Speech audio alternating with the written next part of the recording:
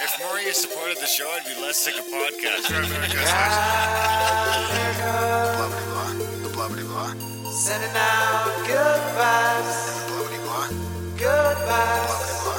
Good vibes. The blah blah. Good vibes. Good vibes. 108 breaths of deep gratitude and prayers for guidance and protection. And put on a didgeridoo and shamanic drumming track. Shivers or vibrations and stuff like that.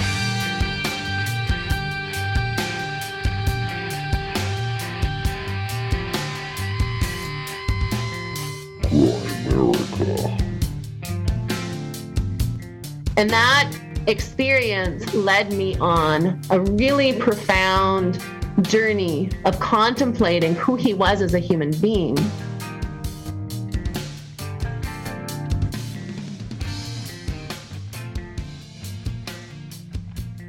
Okay, guys, welcome back to the Grimerica Show. We are going to be chatting with Sarah Salter-Kelly a little bit later about trauma as medicine and sort of some healing and stuff like that. Fun stuff. Pretty deep stuff. It's pretty serious. Starts out super sick. Super heavy. It gets heavy. Yeah. We pull up, though. We pull up. We finish strong. Yeah, it's a great chat. We finish strong, all right? If you find and feel like, what the fuck? Just keep going. Well, it's weird for us because it happened like her story comes from like 3 hours north of us. So it's interesting. It's very local, more local than most of the podcasts we do. But we finish light. So as usual. It's great. Yeah. We get into psychedelics a lot too and ayahuasca and shamanism. It's a great chat. Great chat. Fantastic chat. So how you been? I've been good. I'm a little sore. My shoulders and my legs, my hips, my back, everything is a little sore right now. You're still sore? Yeah, I'm totally out of shape. And you took me hunting and oh my God, I could hardly make it out of the woods. Yes. I almost bailed. I definitely got to just lighten up on the pack next time. I brought too much stuff in the pack. What was in the pack? Oh, I had just stuff in case something went down. I had emergency stuff. I was just being in the middle of Boy Scout and it's terrible. I should just be winging it. If something goes down, then we carry you out. Too much in the pack. So carrying a big leg of a moose and a pack at the same time is like, it's impossible. I was like. Of a little moose. I know. It was big, almost the size of me. The leg. Yeah. I mean, it was pretty quite heavy. A small moose. How heavy was that quarter that I was carrying? It was probably like 120 pounds. That's it? 140 maybe. It felt heavier than that. You think so? It felt maybe heavier. It was 150. It's hard to tell at this point, honestly. But I mean, if I was in better shape, I mean, honestly, but my knees and my feet were ready to. You did all right. You got out there. You got out of the bush. Yeah, it was good. Yeah, but thanks. Yeah, it was good. Good experience. Definitely good experience. You have fun? Yep. Yeah, it was interesting because we're 2 hours away, if less than 2 hours away from here, and we get out there and right away we see sheep or not sheep. What am I? No sheep. No, sorry, that was in the city. We left the sheep, and we were out there. We saw white-tailed deer right off the bat, right, and then we saw them again, and we saw elk, and you could have picked off a couple things, I guess, but you waited, and then you saw a bear. We split up a couple times. Me and Brady seen a bear twice. Were those wild horses we saw? It's tough to say. There's so many wild horses running around. It's tough to say. Yeah. So, anyways, lots of wildlife, holy, in that small little area. So they could be escaped horses, but they shouldn't be there unless. Yeah. But you could, if your horses get out, who knows? Yeah. So. Oh yeah, it's a little honey hole. Yeah. There's like everything's running around in there. Yeah. And you caught the. That's the first time I've seen an elk in there. Shot a moose, no, and you guys skinned her and cut it up, and we hauled it out of the bush, and wow, it's in the fridge still right now. Nice. I might start trimming it tonight. I might just wait till tomorrow. Hammer into it. Yeah. So, anyways, what'd you think? It was good. It's par for the course. Yeah. It wasn't too far from the truck, which is good.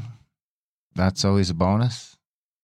Could have been bigger, but when it's bigger, it's harder to get out of the bush. Yeah, honestly, it would have been a 2-tripper for sure if it was any bigger with 4 guys. Yeah. We managed to get everything out in one trip. Yeah. So that's all you can hope for, I guess. Yeah. Brady seemed to have a good time.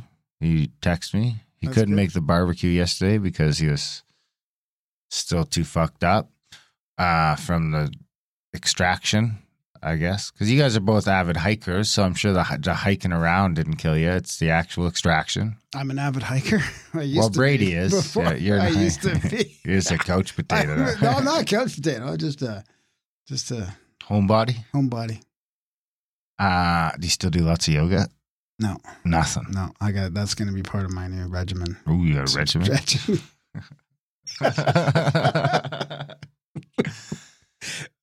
Well, you did good. You got it out of there. I wasn't sure. Yeah, no, thanks. It was good. It was a good experience. Definitely. I mean, I had a pack and 2 guns. I mean, you really go at it. I mean, you really go out cutting those things up. I mean, you guys just pulling the guts out, getting, I mean, it takes, it's, That's the sure I could do it if I had to, but it's just, I don't know. I don't know if it's something I want to keep doing, If you'd want to keep hunting, Yeah. it was too much for you. That wasn't too The much. gutting? No. Just Is it the gore that's a bit it's much? the look on the moose's face, the just the moose itself. I felt bad for it. Should we put a blanket over its head? Yeah. Would that help? Way better. If you could just bring out a special little blanket Okay. to lay over his head. We'll bring out a little cat. We'll bring out a cack towel. As I give it gratitude Yeah, and we'll bring out a cack towel. thank him for his sustenance. We'll bring out a cack towel to start putting over the moose's head when you come Yeah, out. that's and then, better. Yeah. And then there's that smell of gore that's Yeah. tough to get out. Yeah. But, it all washes off. Hey, you did good. I wasn't sure you'd get out. When you decided you were going to switch me legs, I heard your legs struggling to get it out.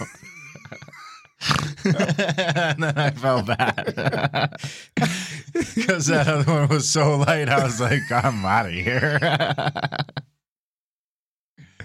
But, I mean, it's a lot of weight because you're hauling around probably 50 pounds before you shoot anything. Well, and the problem is that terrain was very difficult as far as like old logs, like what do you call it? Dead logs and deadfall, and it was. What was that? Are you recording? You must be. I'm recording. That was weird. Anyways, yeah, it's very difficult. Every footstep is kind of it's a little bit risky, right? So you gotta just watch where you're walking. A couple times I almost went over on my ankle, but you did it. You got out. yeah. Anyways, that was good. Thanks. Yeah. Yeah. Maybe one day I'll go again. Depends. I think Brady's gung ho to keep going. Yeah. That's good. We need a cameraman. He filmed the whole thing. Yeah. I'm interested to see how it turned out. Yeah. But it was good. We had that whole thing out and on ice in like 2 hours. Yeah. A great extraction. Yeah. 200 pounds of meat. Meat rich. Yeah, it'd be good if you could find another spot where there was like a path or something, not just trudging right through the middle of like deadfall. It's always better if you can shoot something on the road, but it just never happened. Yeah. You can shoot deer beside the road. That's about it. Everything else gets tough. So I do want to mention before I forget, there's a bunch of doctors and scientists coming out, kind of just challenging our government here in Canada against the COVID stuff. I'm not going to get into it a lot, but I just want to mention there's Canadian COVID Care Alliance, and there's a lot of if you're just looking for stuff to give your family or to people that you care about that want another sort of view on what's happening with the vaccinations and all this stuff. There's a whole bunch of doctors and scientists coming out. I mean, of course, you're not going to see it on the mainstream, but there's a website here in the show notes, Canadian COVID Care Alliance, and there's been 5 doctors on a couple videos, Canadian doctors and scientists coming out talking about it. So I'll throw a note in there. It's interesting, especially after the Faucian emails that came out. The Faucian? The Fauci emails. I mean, it's crazy right now. Everything's falling apart. But we'll see. We'll see what happens. See if anything happens. I'm not that hopeful. I should trim me up a nice moose tenderloin for dinner. Ooh. I should have done it earlier today. But I like it to sit for at least 48 hours. And it's really still not even been Yeah. that, So I did want to mention, I can read a couple emails. I got Project Nemesis I want to talk about. What do you want to do next? Mention we're only 3 episodes away from number 500. Number 500, yeah. 500 shows, so that's the last one. We finished our goal. We're finished? Yeah. That's it? We just move on to more outlaw stuff. No. We'll do it. Just kidding. We'll go for 1,000 at least. Yeah. Maybe more. We'll just keep going. We're booked up. I'm booked up, booking us through August, dude. We're booked up to like crazy, 520 man. already. We're booked a lot, though. But we are going to do a lot of awesome shows coming up. A proper call-in show. We're going to do it on the Fringe FM, where we play every Saturday night, I believe. And we're going to do this live from, it'll be 8 to midnight Eastern. So this isn't our type of call-in show where this is like professional, like through Joe Roop and the guys at Fringe, right? What's the difference? Well, it'll be less of a shit show. Yeah. It'll be proper. It'll work. That's what I mean. It won't be speakerphone. Everyone will be able to hear everyone. Everyone should be able to hear everyone. And we should have, I believe Joe will be running some sort of delay or something. So if we get any of that Mr. Owl craziness, calling in with the crazy nonsense, we should be able to screen some of that. So yeah, be good. So it'll be Saturday the 19th, 8 to midnight Eastern. Tune in. We'll have it on YouTube too. We'll stream it on the YouTube channel. We'll stream it on Rockfin. And it'll be on Fringe FM, and we'll be using his phone lines. So it'll be a fun-filled night. 4 hours of call-in fun. Sounds great. Looking forward to it. If you've been looking forward to give a shit for something or ask us just chat with us. There's a bunch of people in the chat that I'd love to just talk to have on here. I mean, the chats are so interesting with people talking about all kinds of cool stuff, and it'd be great to have some people in the chats just call in and talk to us about stuff. Absolutely. Yeah. Absolutely. So check that out. Of course, you'll get the newsletter if you're signed up for it. grimerica.ca/news. I'll have all the details in there. If you're not signed up, do sign up. What else you got? What do you want to do? I got a couple emails from the Outlawed Show, if I can read them here. Is that okay? Because we don't really do like an intro on our Grimerica Outlawed Show. So all right, what kind of jingle shall I play? I don't know. All right, I'll just go with this one. Another edition of the Grimerican Goodies by the people, for the people. So this is from our other feed, Grimerica Outlawed, where we talk sort of longer conversations, 2 hours long, controversial stuff. We don't have a YouTube for it or anything like that. We stream the first half on Rockfin, and it's the second half, the second hour is subscriber only. Kind of like the THC model. And this is from just a couple emails we got from people. I want to thank them for giving us feedback. Hey guys, Dave from Quebec. Just want to let you know that the Outlawed shows are awesome and worth every penny. Penny? What's a penny? I don't know what a penny is. Glad to be a subscriber here in Quebec. Curfews are over now at least, but the vaccine propaganda is through the roof. I've never seen such mass manipulation techniques by our government, and I can see the impact on my relatives. Many of my coworkers, friends, and families that once told me they would never ever take the jab are now bending down. I'm doing this because I want it to turn back to normal again. This is the main answer when I ask them why they changed their mind on a dime. But I know that the media propaganda and social pressure has got them. The government spent $135 million on COVID awareness advertisements so far in Quebec.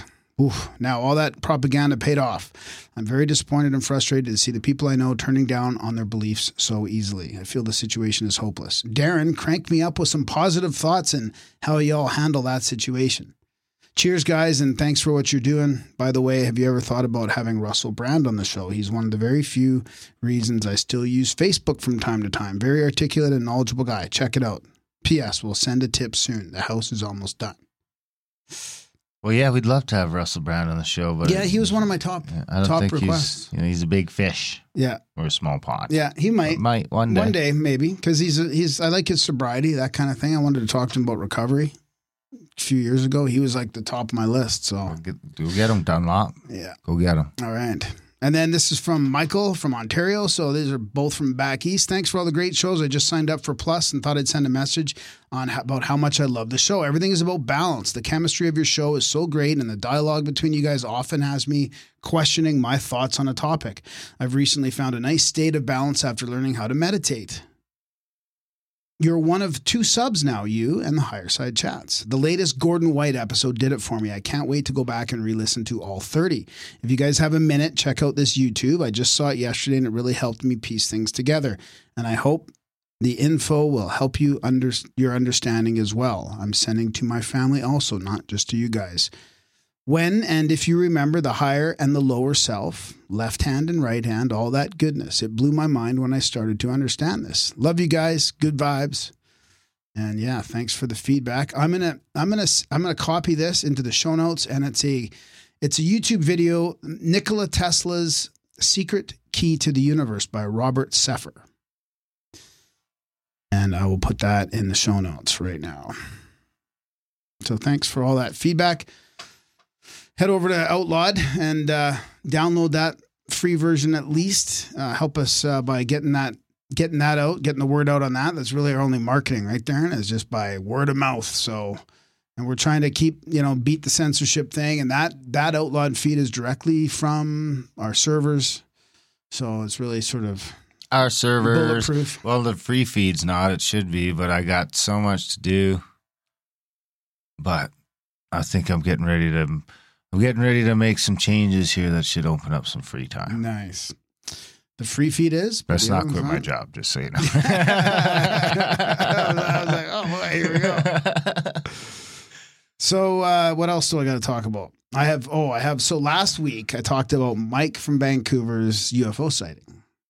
Right. And the pictures you've been sending. Yeah. And because it's exactly the same as the Navy ones. And I should have done this last week, but there is, in the mainstream, they're talking about this this project. There seems to be an easy way for them to try and debunk these. Like the skeptics, at least, are saying, they've had this Project Nemesis for a while now, which can create abnormalities in your electronics. And these are just, they're not real sightings. They're just looking at it through their equipment. But, they are also seeing it with the eye. And that's the picture out of the cockpit was exactly what matched my buddy's picture. Like exactly that white thing. Now, who knows what it is, right? I mean, who knows what they got?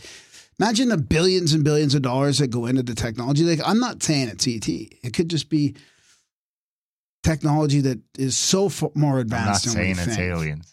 But it's not aliens. I just saw that meme. Oh, it was the best. I'm not saying it's aliens, but it's not. Were you with me aliens. when we were smoking weed in his hotel room? No, I didn't go up there. No. You really should have come. No. It was like... So you got the Operation Project jingle for me, or? No.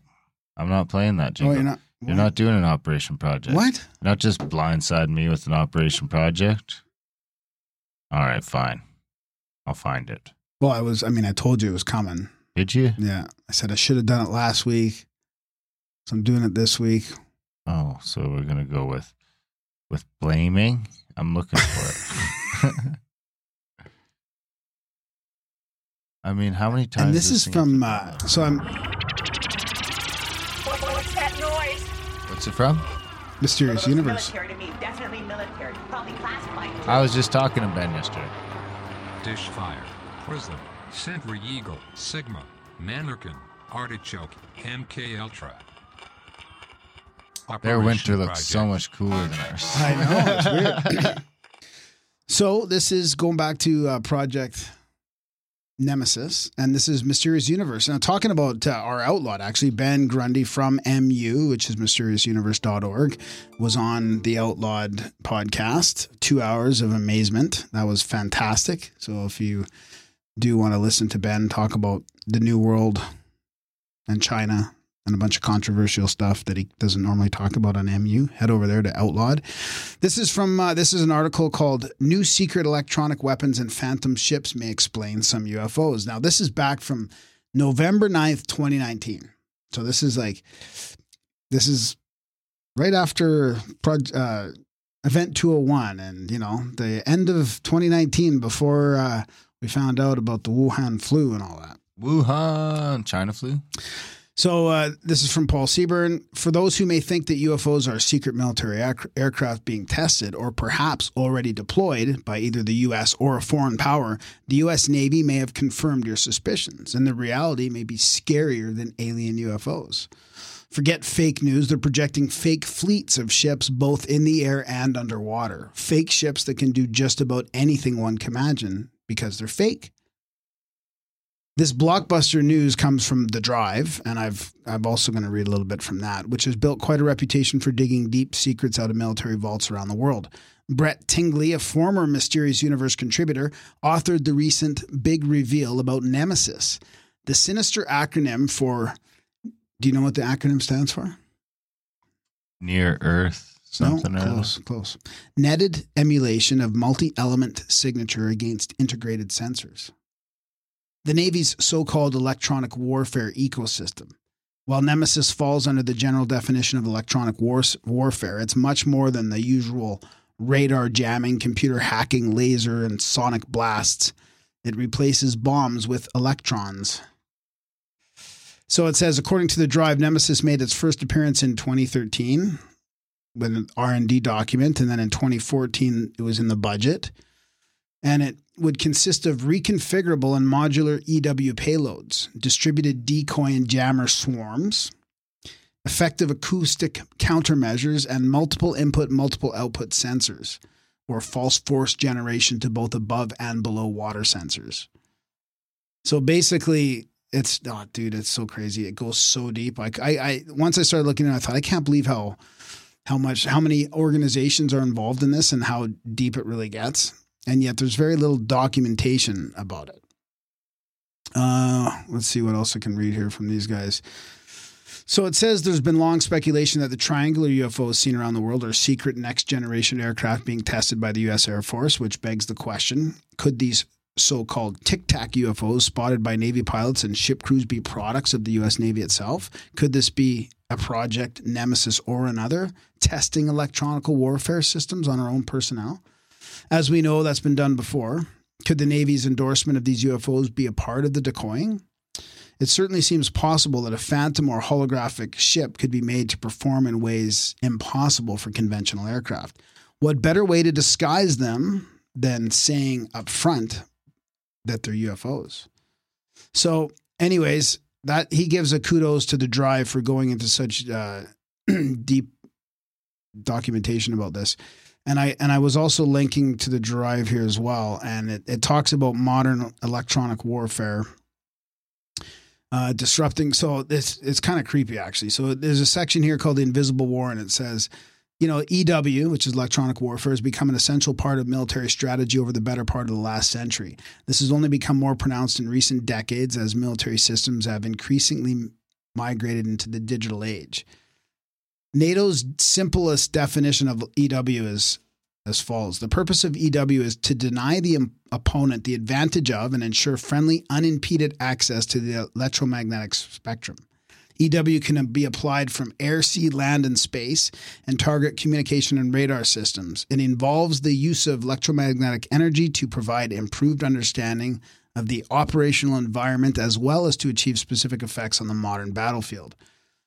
But they go on and say that it encompasses a huge variety of operations and tactics, such as disrupting enemy communications and preventing your own from being disrupted. Maybe the most well-known form of this was jamming enemy radar, which we've all heard about, but these include detecting, spoofing, and distracting enemy sensor systems and denying them the opportunity to successfully target friendly forces. It goes really, really deep into this, so I'm not going to read the whole thing, but I do want to talk about Nemesis is not just some paper program. From publicly available but obscure documents we've collected, it's clear, and this is from The Drive, for years, the Navy has been developing and integrating multiple types of unmanned vehicles, shipboard and submarine systems, countermeasures and electronic warfare payloads, and communication technologies to give it the ability to project what is, in essence, phantom fleets of aircraft, ships, and subs.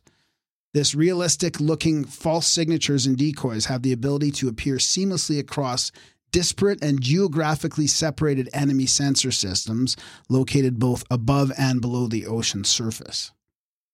Can you imagine? As a result, this networked and cooperative electronic warfare concept brings an unprecedented level of guileful fidelity to the flight. It's not just about disrupting the enemy's capabilities or confusing them at a command and control level, but also about making their sensors tell them the same falsehoods across large swaths of the battle space. And then later on in the thing, man, they get into all the different swarms and drones. So that's like Project Bluebeam, but with not UFOs? Yeah. Or it's kind of opposite Project Bluebeam in a way. Well, no, yeah. I mean, that's interesting to think of it that way. Kind of is in a way. If they can do that, they can do Project Bluebeam. Yeah, exactly. No fucking problem. And they show all the different, like, I mean, this goes on like 15 pages here. They got Locust demos of Outrider micro aircraft designed to launch from torpedoes, tubes, and so the planes could have been holograms that hit the buildings. Well, did you just read that about somebody?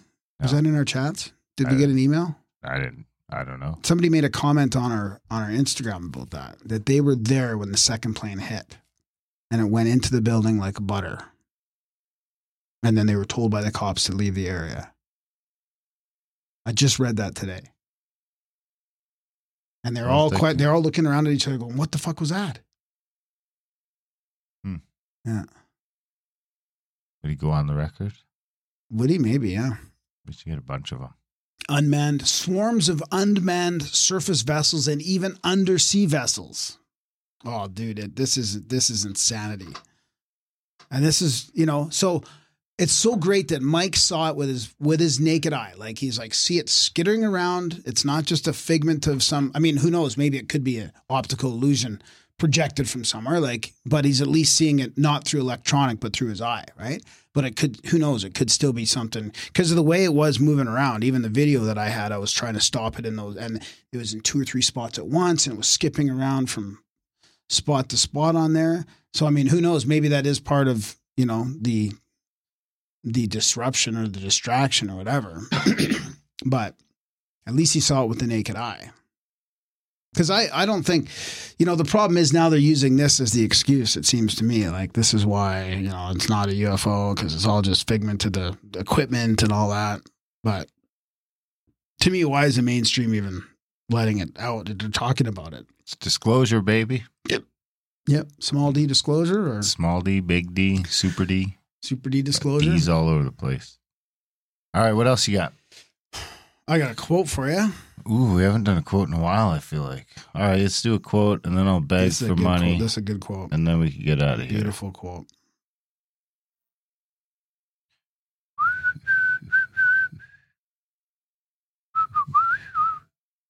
Well, that is in there, too. Isn't it? I was like, right there. Da, da, da, da. Da, da, da.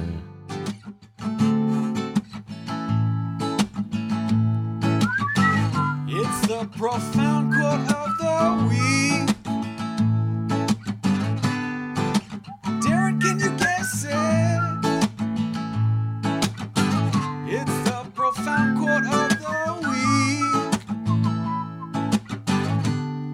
Can you guess the human who spoke it or wrote it down? Profound quote of the week. All right. So this is from Everyday. I got off of the thing, everydaypower.com. And this is from the section Spiritual Quotes to Uplift You, number 61. If you always attach positive emotions to the things you want and never attach negative emotions to the things you don't want, then that which you desire most will invariably come your way. Eckhart Tolle. That's a good try. Matt D. Miller. Not Matt DeMille. Not Matt DeMille. Matt D. Miller. It doesn't sound like something he'd say. Yeah. But yeah, that's like not, saying like the negative, right? Not always focusing on the negative. even if you don't want it, don't say you don't want it, right? Because you're still focusing on it. You know, your intention. The universe doesn't know that you said don't. It just knows that you said it. So I like that quote. I think that's a very, very, very true and meaningful quote. Well, if you guys are getting some value from the show, if it's adding a little value to your commute, to your workout, to your walk in the park, wherever you listen to the show, let us know where you listen to the show. If it's someplace weird, most people listen at work or getting to work or working out. But if it's adding some value to that, I mean, how much value is that? Is it the price of a cup of coffee? Is it lunch? Is it dinner? Is it a TV subscription? Is it a new car? You decide. Grimerica.ca/support. Sign up for a monthly if you can. You know, we got coming up on 500 shows here. This will be number 497. Free podcasts out there for you. If you can, when you can, sign up, throw some cash back our way. Of course, Graham is doing this full time now. We're chasing down these interests in these projects. So we're doing what we can over here to give it our best shot. If you think we're doing an okay job, head over to grimerica.ca/support today and sign up. For a monthly, make a one-time donation, do something, please. We love you. If you would, sign up for the newsletter, grimerica.ca/news. Join the chats, grimerica.ca/chats. Get some shirts and stickers and all that cool stuff over at grimerica.ca/swag. Also, don't forget that you're gonna put in the teaser. I wouldn't have forgot. Oh, okay. Just making sure. You're just go ahead. fucking it all up. Now I've lost my train of thought.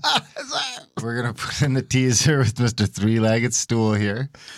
Before we jump into the chat with Sarah, that's about 10 minutes if you want to skip that. But it is, if you want to catch the whole thing, you head over to rockfin.com/Grimerica. Of course, we stream everything. We stream on YouTube there now. We would prefer that you looked over there and watched over there and all that stuff because YouTube is the devil. Yeah, I think that's about it. Grimerica.ca/support if you can, when you can. We love you. Enjoy the chat with Mr. Three-Legged Stool, the little mini trailer, and then the chat with Sarah. And they're fantastic. So I absolutely dissected IPCC AR5. It was just published at that time.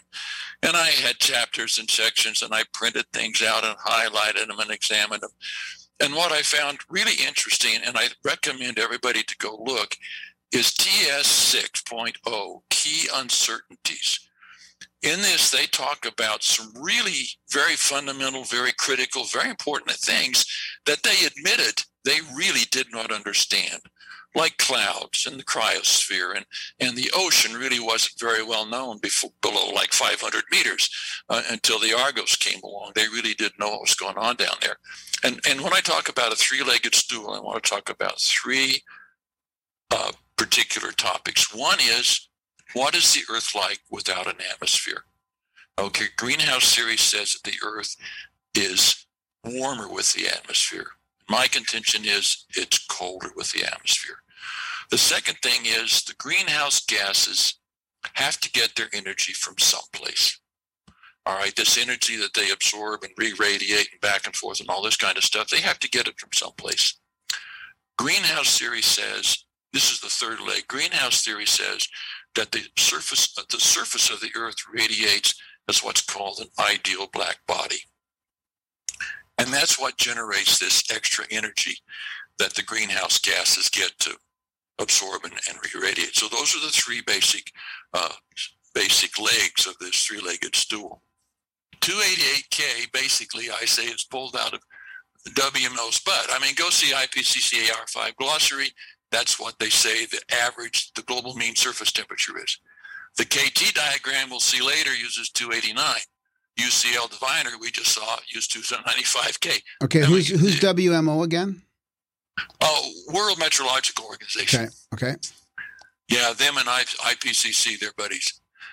255K assumes the naked Earth keeps the 30% albedo. Okay. In my opinion, that is scientific, if not criminal malfeasance. I mean, if you take away the atmosphere or the greenhouse gases, either one, there's no water vapor, there's no clouds, there's no ice, there's no snow. The oceans are history. because they get that full 250 and they boil right now. So to suggest that if you take away the atmosphere, you keep the 30%, I mean, that's insane. I don't understand how anybody gets away with it. And here are some people who promote that. Worst scenario is RPC 8.5. Now, what people don't realize is 8.5 stands for 8.5 watts per square meter at 1,000 parts per million CO2. So this is what, and everybody uses this 8.5 for their cases and their studies because it's the scariest. It gives you the most dire outcome. Okay, now we're going to talk about the tilted axis. Okay, the tilted axis is what gives us our seasons, and we're going to see why that is in just a minute here. Okay, the tilted axis, top of atmosphere insulation, and it fluctuates as much as 700 watts per square meter. Remember, we talked about 90 watts per square meter fluctuation? Yep. And we're talking about 700 watts for any given point on the top of the atmosphere. So we have an orbital delta that is 91 watts per square meter. We have a seasonal delta for any given point that's 700 watts per square meter. And then we have the 2 watts per square meter in in comparison. I mean, these are the factors that really drive the climate and drive the weather, are these orbital and tilted and all of these sorts of things.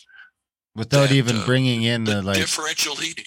Without even bringing in the sun's cycles of it. Well, the sun cycles, the sun cycles, if you look at the numbers, they're like 3 watts per square meter. Oh, is that the same thing? Is that? Who cares? The first law of thermodynamics is very, very, very specific. Absolutely, under no conditions can more than 160 leave. Okay? No. 160 is it. So outgoing, you've got thermals, which we talked about earlier. Thermals are basically conduction, convection, advection, all the wind, all the physical molecular energy components are carrying this away. Latent, which is the water evaporation and condensation moving energy. By balance, and you got 0.9 down here, which is a rounding error they stuck in. But anyway, so by balance, you got 63. That equals 161. You're done. Okay, the balance is closed. You've got nothing left over, period. Okay, so now 396 watts per square meter is the Stefan Boltzmann black body, 1 emissivity at 16 C and 289 K. That's where that number comes from. It's a calculation. It's a theoretical. It's a what if. Yep. It's not real. And what it leaves you is, if you take the 396 minus the 63 we've already used up here once, you can't use it again. What you're left with is this 333 that appears out of nowhere. Poof.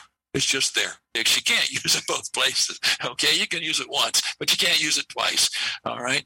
So, and of course, that violates 1, appearing, disappearing, 100% efficient, energy cold to hot without work.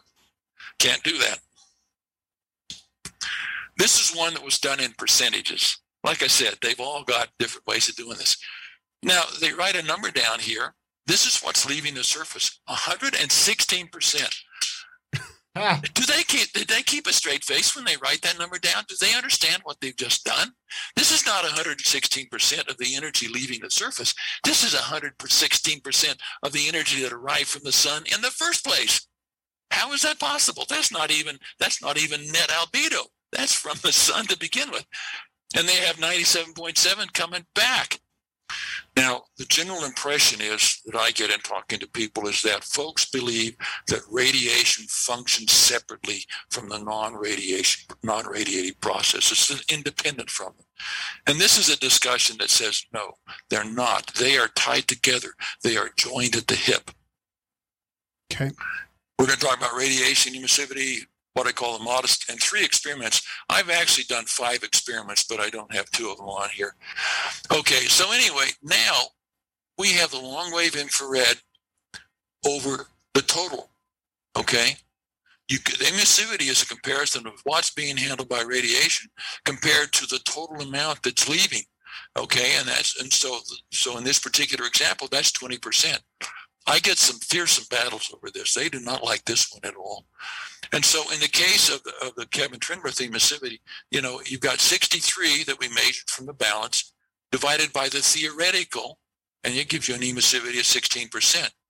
Now, we're going to talk about infrared thermometers later on, but see, infrared thermometers assume that it's a black body, and so they use 1 instead of 16%, and that's how they verify this number.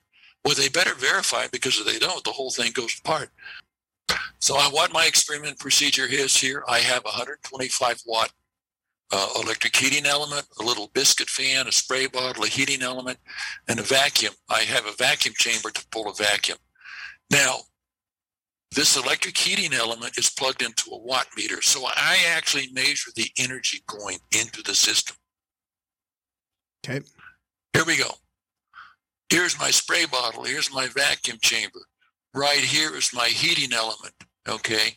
Right here is my little biscuit fan to blow air across it. I've got conduction and convection operating on this heater. I want to get rid of the convection. Well, how do I do that? I need to seal it up so there's no movement, no air movement. So I put it in the box and I seal it up. Okay, so now it's trapped. There's no convection to accelerate the removal of energy from this heater, and it gets hotter. Okay, so I've reduced the amount of non-radiation, and radiation has to increase. And how does it increase? By raising the temperature. And now I pull a vacuum on it. I have no non-radiative process at all anymore, because there are no molecules inside the box. And look at my temperature, 820. It goes right to your emissivity point, or whatever you're saying. So I have demonstrated, I have kind of proven my theoretical calculation here that says it's going to be 800 degrees if it's a black body. So now, in a vacuum, this heater is 100% radiation and no non-radiation. Yeah, so anyway, I set the emissivity at 0.95. All of these infrared instruments, wherever they are designed, they are fabricated, they are calibrated around the concept of what they're looking at is a black body. All right? Okay. And so I tell this thermometer that the surface has an emissivity of 0.95. What I'm telling it is all the energy that's leaving this body, this surface, is leaving as radiation. Okay. Okay, that's what I'm telling it. And it says, oh, okay, so it's 135 degrees. All right? And of course, then the K and the watts per square meter, they line up very well. Then I tell it that the surface has an emissivity of 60%. What I just told it is the energy you're looking at right now is only 60% of all the energy leaving this tub. And it says, okay, if 100% of the energy leaves that tub, how hot would it have to be? It would have to be 157 degrees. What's really is distressing is nobody's allowed to talk about this, really. Yeah. Why I suggested you call this an interview with a three-legged stool is because with social media, what's really powerful about social media is you can reach out and you can touch all kinds of people. You can just flood people. You can touch them left and right. And I've been doing some of that. So, people who look at this and see three-legged stool, it won't be the first time they've seen that phrase.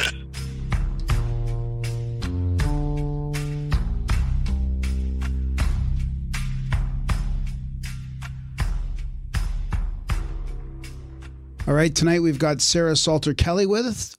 She's a writer and a healer. Her book is Trauma as Medicine, a DIY book for healing trauma and transforming your life. She's a fellow Canadian. Welcome to the show. Thanks for coming on. Thank you for having me. I'm excited to be here with you guys this evening. Yeah, me too. And I love how how local you are. A lot of your stories in the book are from, just a few hours away. So it's always nice to have a guest that's somewhat local. And if you're ever around, Calgary, we'll have to have you in studio too. I would love that. And yeah, almost everything in the book happened in Alberta. I just had to move to BC to write it. Yeah, exactly. Oh, I didn't know you wrote. Did you write it in BC? I You a finished lot it of off? the beginning Yeah. of the manuscript I worked on for 7 years or longer, but the actual, taking everything out from that I'd stored inside of myself and putting it out on the table and working with an editor over the course of a year, that was all in BC over 2019 and then 2020. Were you always a writer? Or did you realize how good you could write the book? Because I honestly felt like I felt like a lot of it was really hitting home. And I know part of that is like you have a great story to tell as well, but it was very well written. Thank you very much. I started writing poetry by copying old country songs. So, there you go. It's poetry and, Dolly Parton and Kenny Rogers back in the, 1980. When I was 5, I'd put the record on and I'd write the words down and then eventually came up with my own poetry. So I'd say poetry is my first medium. And through that, even figuring out, honestly, how to put a book together so that it was comprehensive for people, where I'm so used to teaching from more of an alternative point of view, that took a lot of practice, and I had an amazing edider. Great. When did you decide? I'm sorry? When did you decide to actually write it? It felt to me like it's been in the works for a while, Fucking a long time. I can say fuck on your show, hey? Yep, you bet. Yeah. I can tell you're from Edmonton. Probably at least 7 to 10 years. Yeah. And it, in many ways, came from the pushiness of my mom's spirit and my need and my own healing journey to make sense out of her homicide and to understand how my grief related to the bigger picture.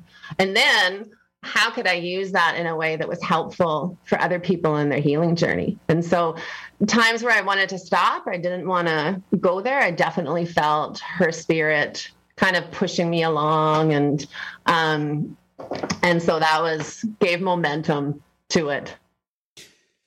Do you want to get into a little bit of how, the sort of the traumatic part of the journey? And I do. Should we do it? Should we get in there that early? Because it is. We can just go for it. In some ways, I'm feeling with the pandemic, I'm so hungry for public speaking, and this is becoming the new forum lately, right? So I'm like, give me some people to speak to. And so for everybody out there, we're pulling you in, even if I can't feel them. So yes, I do. So Trauma as Medicine is a personal memoir that is offering up my story of my mother's homicide as a template to support people in their own healing journey. And so to tell the story, I have to go back in time into December of 1995. And in fact, I'll even go a little bit further back then into the earlier 90s, because I left home at a really young age. When I was about 15 years old, I went from the West End suburbs of Edmonton to living on Bellamy Hill, right downtown. And I often joke that I was kicked out the same day that I decided to leave home, and that the two came together in that experience. And in those first few years I was on my own, I lived in some very precarious situations that compromised my safety and my security. And so I had to learn how to trust myself. And I learned to trust myself by not trusting myself, right? By all those moments that I didn't listen, all of those, the time I was hitchhiking to Red Deer and got picked up by a not so savory driver, the time that I didn't look behind me when I was being followed home at night and was mugged. And so all of these experiences, because I was really punk rock and I thought I could challenge anything and I could go into any situation, showed me more often than not that I needed to listen to my intuition. And I needed to listen to this deep reservoir of wisdom that I had inside of me. And so I start there because I feel like our connection with our intuition is paramount in our healing process. Our intuition gives us this sense of security that we're connected to something greater than us. And that impulse can drive how we show up in our lives and in the world. And so at that young age, I felt very guided by my intuition. So at 16, 17, 18, so that by the time my mom died, I was 20. And not only did I trust my intuition, but I had started to explore earth-based traditions. And I had this, kind of arrogant idea that my connection to spirit meant that I also was immune to tragedy. I thought, wow, I had life figured out. I knew how to follow my inner guidance. I knew how to trust in the way the universe orchestrated life. I knew how to create my own rituals and ceremonies and actualize self-empowerment. I had it made. And then on the date that I'm referring to, on the fateful December 7th of 1995, my mother, Sheila Salter, was attacked in the parking garage of her work by a stranger. She was driven out of town and her body was thrown into an abandoned farmhouse. And we didn't know where she was or what had happened for 10 days. And so this is right in the Christmas season. And in so many ways, the community of Edmonton really created this the sense of support where they did everything that they could, random strangers, to try and help find out what had happened to my mom. There were search parties organized. There was, anything that you could think of in a circumstance where a woman goes missing was there. And my family did what you do when you're in this totally foreign territory. You figure out how to breathe moment by moment, and you figure out how to get through the next 5 minutes and then the next hour and then the next 24 hours, because when the trauma is so acute, all that you can do is figure out how you're going to be in this space where everything around you has changed. Everybody else's lives seem to be going on as normal. And that's really hard for the mind to conceptualize. Like, why is it that the day-to-day regime seems to have this level of normalcy for all the other folks out there, and yet your world has totally fallen apart?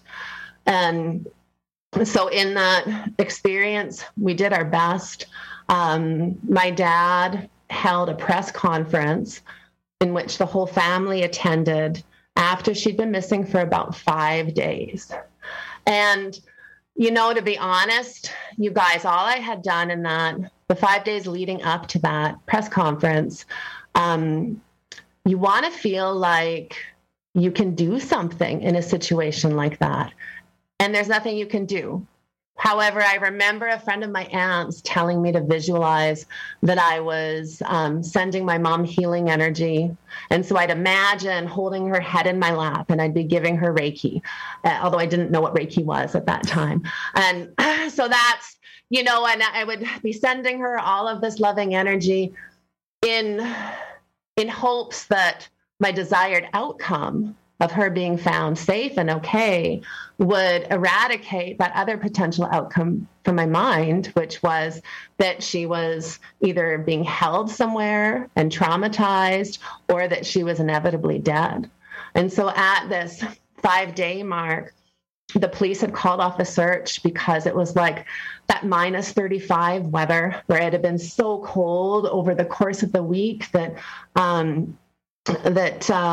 nothing was functional anymore. There had been more snow, so there wasn't really any evidence to look for. Her car had been found after 24 hours with blood in the back seat. And I didn't know at the time that they'd pulled prints from it and that type of stuff. And so at the press conference, my dad had a ring of hers remade. And this was a one-of-a-kind ring.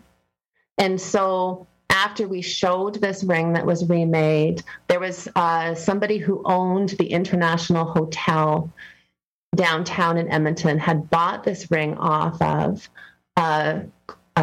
somebody who was in the bar drinking. earlier that day that she had gone missing. And so we now had a name to put to a potential perpetrator.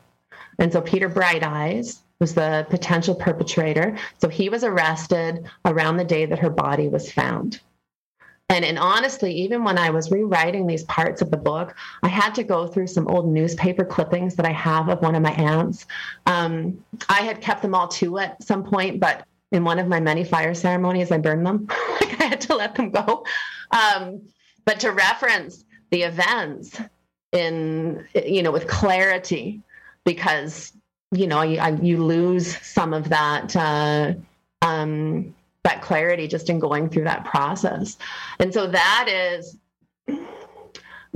the more of the details around her homicide. What we found out in time is that she was attacked in the garage, she was raped, and he drove her out of town and threw her in this farmhouse. And so in those first couple of years after her death, I was really simply in a place of figuring out how to live and how to be with it. As I mentioned earlier, you get through 5 minutes, you get through an hour, you get through the day. And yet you're learning how to be with it, and you're also onslaughted by media because there was a court case. So then there was the preliminary in June of 96, and then there was a trial in March, April of 97. And in some ways, I feel blessed in the exposure to media that we had back then in contrast to now, because I've had clients who have just been devastated by some of the difficulty in losing someone to homicide and navigating the social media impact.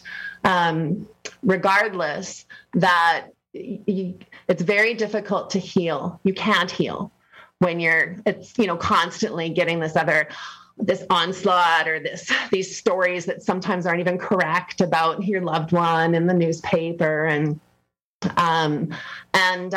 by the time the court came around, I think I had this sense that maybe somehow it would be over. Maybe you get a verdict, maybe that means closure, And I remember having this sense that when I looked at him in the courtroom, that it didn't look like he was in his body, didn't look like he was there.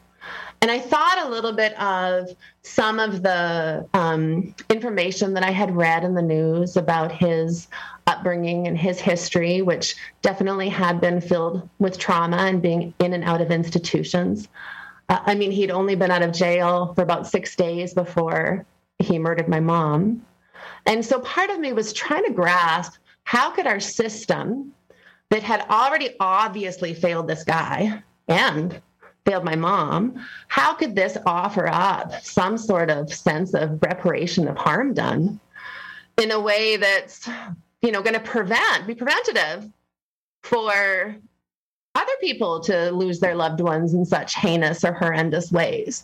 And so I knew that it didn't feel safe for him to be out on the street because he obviously wasn't in his body.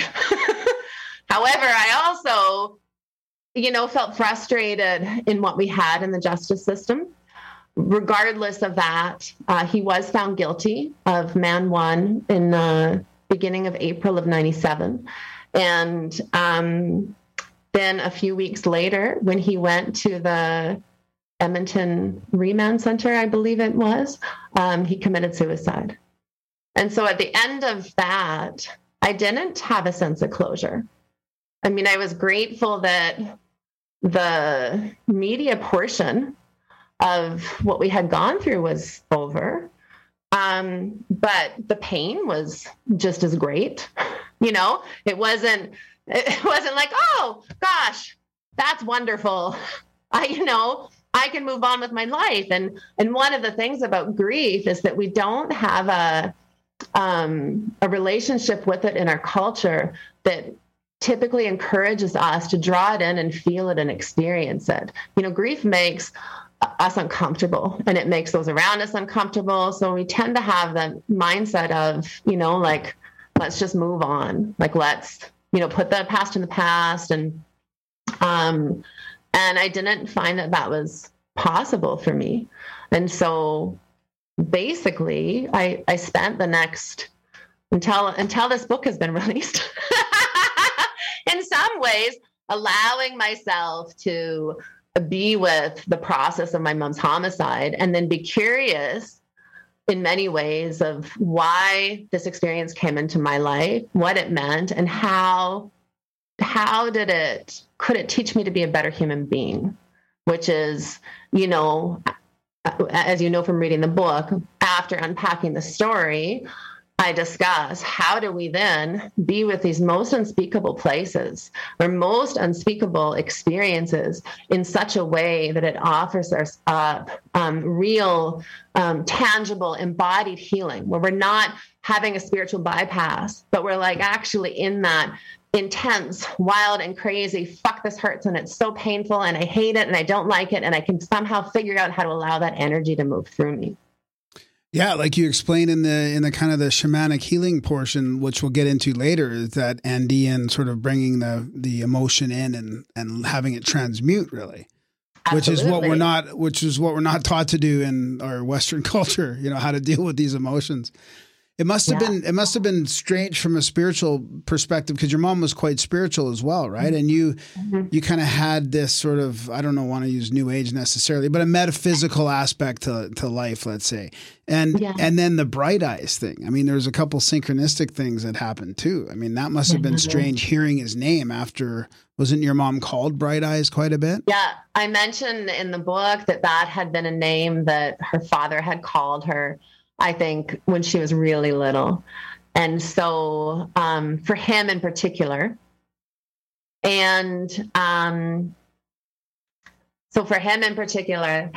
there was many other synchronicities as we, you know, moved into the experience of grief. And I'm saying we, however, in this particular circumstance, I need to say for myself, as I moved into it and got curious about them. I think everyone in my family had their own experience that led them in a way into their own hearts. For myself, I mentioned earlier to you when you asked me about how long it's taken to write the book or how long I've been working at it, that a lot of it was the push of my mother's spirit. And I would say, in truth, so much of the journey was compelled by my curiosity of what I'd hear her spirit telling me. So I'd be sitting there with this really immense grief, and a lot of the ways I practiced expressing my grief in my early 20s is I would walk in ravines in Edmonton. Like I'd have, you know, bare feet walking through the mud. I didn't care if people said they might be polluted. And I'd be singing my favorite songs out loud as I needed to, crying in need as needed, and just really letting that feeling of grief come through me. The more that I allowed that feeling of grief come through me, I would hear some of this guidance from my mom. And it definitely came from a New Age metaphysical place that can seem cliche. You know, everything happens for a reason. There's no accidents. We choose everything. You know, it's like the Louise Hay Shakti Gawain table talk of the mid 80s was literally like at my kitchen table. And she was a coach. And so she'd be sharing stuff with me from the time I can remember. I remember being about 8, and she was telling me Louise Hay's story about healing herself from cervical cancer. And I didn't know what a cervix was, but I could tell my mom was really excited and that I should get excited too. So I was like, wow, that's amazing. And so that exuberance, I would say, was definitely part of her demeanor. And so it was there in her spirit as she led me through my own healing. And it's definitely similar to what I carry inside of myself. And so I would argue with her. I would be like, oh, okay. So really, there's no accidents? Really? You got murdered. Come on. Like, I used to believe you. I used to believe if I think I'm safe, I am. You know, that's another common affirmation. I used to believe everything happened for a reason. However, here I am with this most devastating experience, the most unimaginable, unspeakable trauma. How the fuck could everything happen for a reason? And so that was some of my initial arguing in those first couple of years. And you know, one of the things when your life goes through a sudden change like that is that you pull out all of your beliefs and ideas.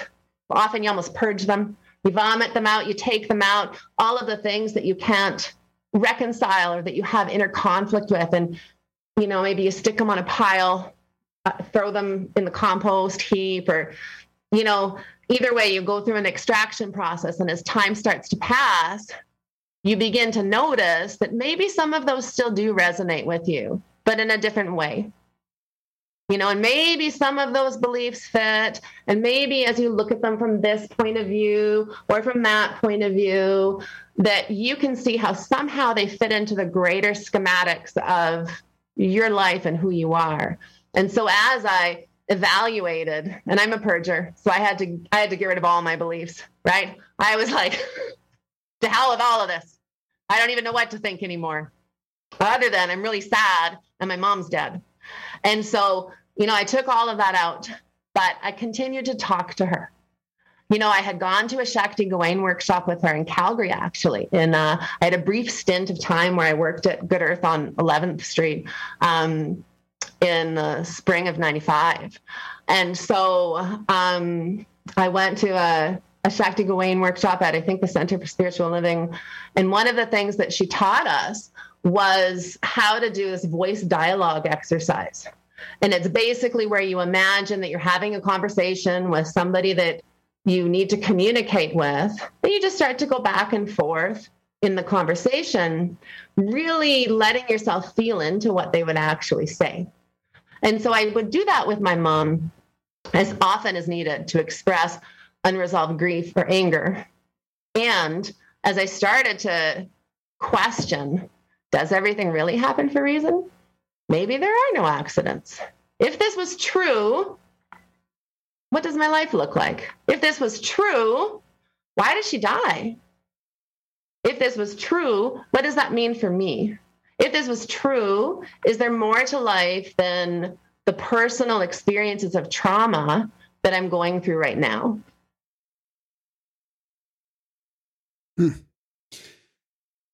Did you went through, I was going to ask you this question and you already answered it. And this is what was happening when I was reading the book, is I kept thinking about these questions and then you just start talking about it. And part of it was like, trusting your gut and fear based on false emotions and how to recognize that instead of just, following false fears. But you must have gone through this part of grieving where you're thinking of, is it all on purpose, and all these sort of new age cliches, and then getting into, resentments and blaming and forgiveness. Mm-hmm, mm-hmm, mm-hmm. And definitely. And those are all a part of the experience, and was for me. And one of the things you've probably noticed too about grief is that it's circular. It's like there isn't an order. And so I would say for myself, a lot of the unpacking of beliefs happened earlier on. And it was slowly as I started pulling in what felt like it resonated for me and integrated it into my life in a way that I was embodying it. And so, I had twin girls when I was 24. And so learning to be a mother and to teach them from a place that was intentional was a huge part of my grief process too, because it meant I had to really be conscious of the energy inside of my body and conscious of how I expressed that and conscious of the people I hope that they would become, right? So that part there was almost a regrowing of some of my beliefs through the act of becoming a mother, through a lot of organic gardening. Then after about 10 years, it's where I noticed that I had not resolved or dealt with any of my feelings about around her perpetrator. And so prior to that, I had to go through experiences of forgiveness with my mom, definitely through any childhood stuff that wasn't resolved. I had to talk to her about that, and I went through resentment and however, the forgiveness part with her perpetrator, that took a long time for me to even consider. I actually think that in the first 10 years, if I was to even allow him on the stage of my consciousness, is that it felt like it would be taking away from the significance of my mother's loss, and it would have been some sort of betrayal to her. And so even in those first 10 years, he would show up in my mind on occasion, and I would use all my energy to push him away. I was like, and in some ways, it wasn't so much as a spiritual bypass. It was more of, I just wasn't ready. He was the face of my biggest fear. And so I faced all these other little fears as I led up to that one.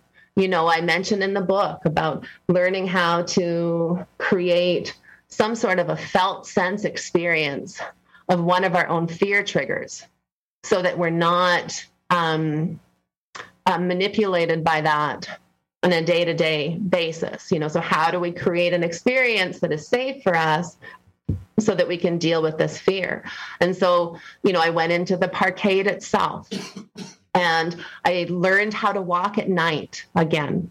That was really important to me, to be able to be outside under the moon and feel safe. And even though she was killed at about 8:15 in the morning in the middle of winter, there was that association with being in the dark, and that association and vulnerability as a woman of, what will I do if a bad guy comes? How will I protect myself? And how do I know I can trust my gut anymore? Because my mom trusted her gut, and she also was murdered. And so that was a really difficult one for me to, for my own inner conflict. I fought with that inside of myself a lot. And I just had to accept that, first, I wouldn't have the exact answer for it, other than listening to what my body said and listening to the guidance I felt she was sharing. And sometimes it comes down to how you choose to live your life. So do you want to live your life from that place of trusting your inner resources? Or do you want to live your life from that place of continuously being afraid that there's a bad guy out to get you? And I just couldn't live like that. And so, I remember the 10-block walk I did when I had a German Shepherd puppy that was about 8 months old that I'd named Kali. I thought that was a strong name for her to be my guardian. And, I was literally had my back against buildings, and I'd peek around the corner before I went out into an open area when I was on this busy street, because I happened to move only about 10 blocks from where she had been killed. Yeah. And so each of those bits of facing fear were paramount before I could face him. How much of this sort of shamanic work were you doing during this whole process? It seems to me like it's always been there for you since a long time ago, and it's sort of evolved and is still evolving to this time. It's definitely a life journey. At that time, I wouldn't have called it shamanic. Mostly, I didn't know a lot about shamanism, or I didn't think I did. Would you call it shamanic now? Yeah. Okay. I'm much more comfortable with calling it shamanic now. I think shamanism is the only word that we really have that helps to explain it, unless we're going to go into a really lengthy explanation about animism and pantheism and polytheism and earth-based traditions. And so sometimes I feel that using the word that is the best translation for whatever it is we're directing our awareness towards. But back then, I didn't have internet, right? I didn't have, if you wanted to learn about something, you went to the library. And so I had been studying earth-based traditions, mostly in the form of Wicca, from the time I was about 15, 16. So, and particularly Starhawk's tradition, which teaches direct revelation. She teaches you to learn how to have your own relationship with spirit in such a way that you can trust your inner resources, you can communicate with your own guides, and you can use your understanding from your deep listening to help you to actualize whatever it is that you're intending. And then it also had a very deep practice of reverence for the sacred and learning how to form relationship with the cycles of the sun through the equinoxes and the solstices, as well as the cycles of the moon. So I had been having my own regular full moon, new moon ceremonies or solstices, Sabbaths for many years by the time by the time that I'm speaking of, which is almost 10 years after my mom died. And so each of those things I feel like were paramount in giving some sort of instruction that you can trust yourself, and that actually if we shut up and just listen, the earth and the medicine that's here has a lot to say to us. And that we can be guided in such a profound way when we let go of our need to maybe to understand or to know what it's going to look like or to have control. And so when we listen without attachment to the outcome, aside from help me heal, where I don't know what to do with this, answers come. But when we're in that place of, I'm not doing this and I'm only doing it like this and it needs to look this way, and we're dictating this long list, it's a lot harder for us to get vulnerable enough to hear whatever's coming forth. Do you have any advice, especially for men, on how to do that? How to quiet down and listen? No, it's because it's harder to feel. To come in here. Yeah, it's harder to feel and to recognize that. You know, yeah, I think. Yeah.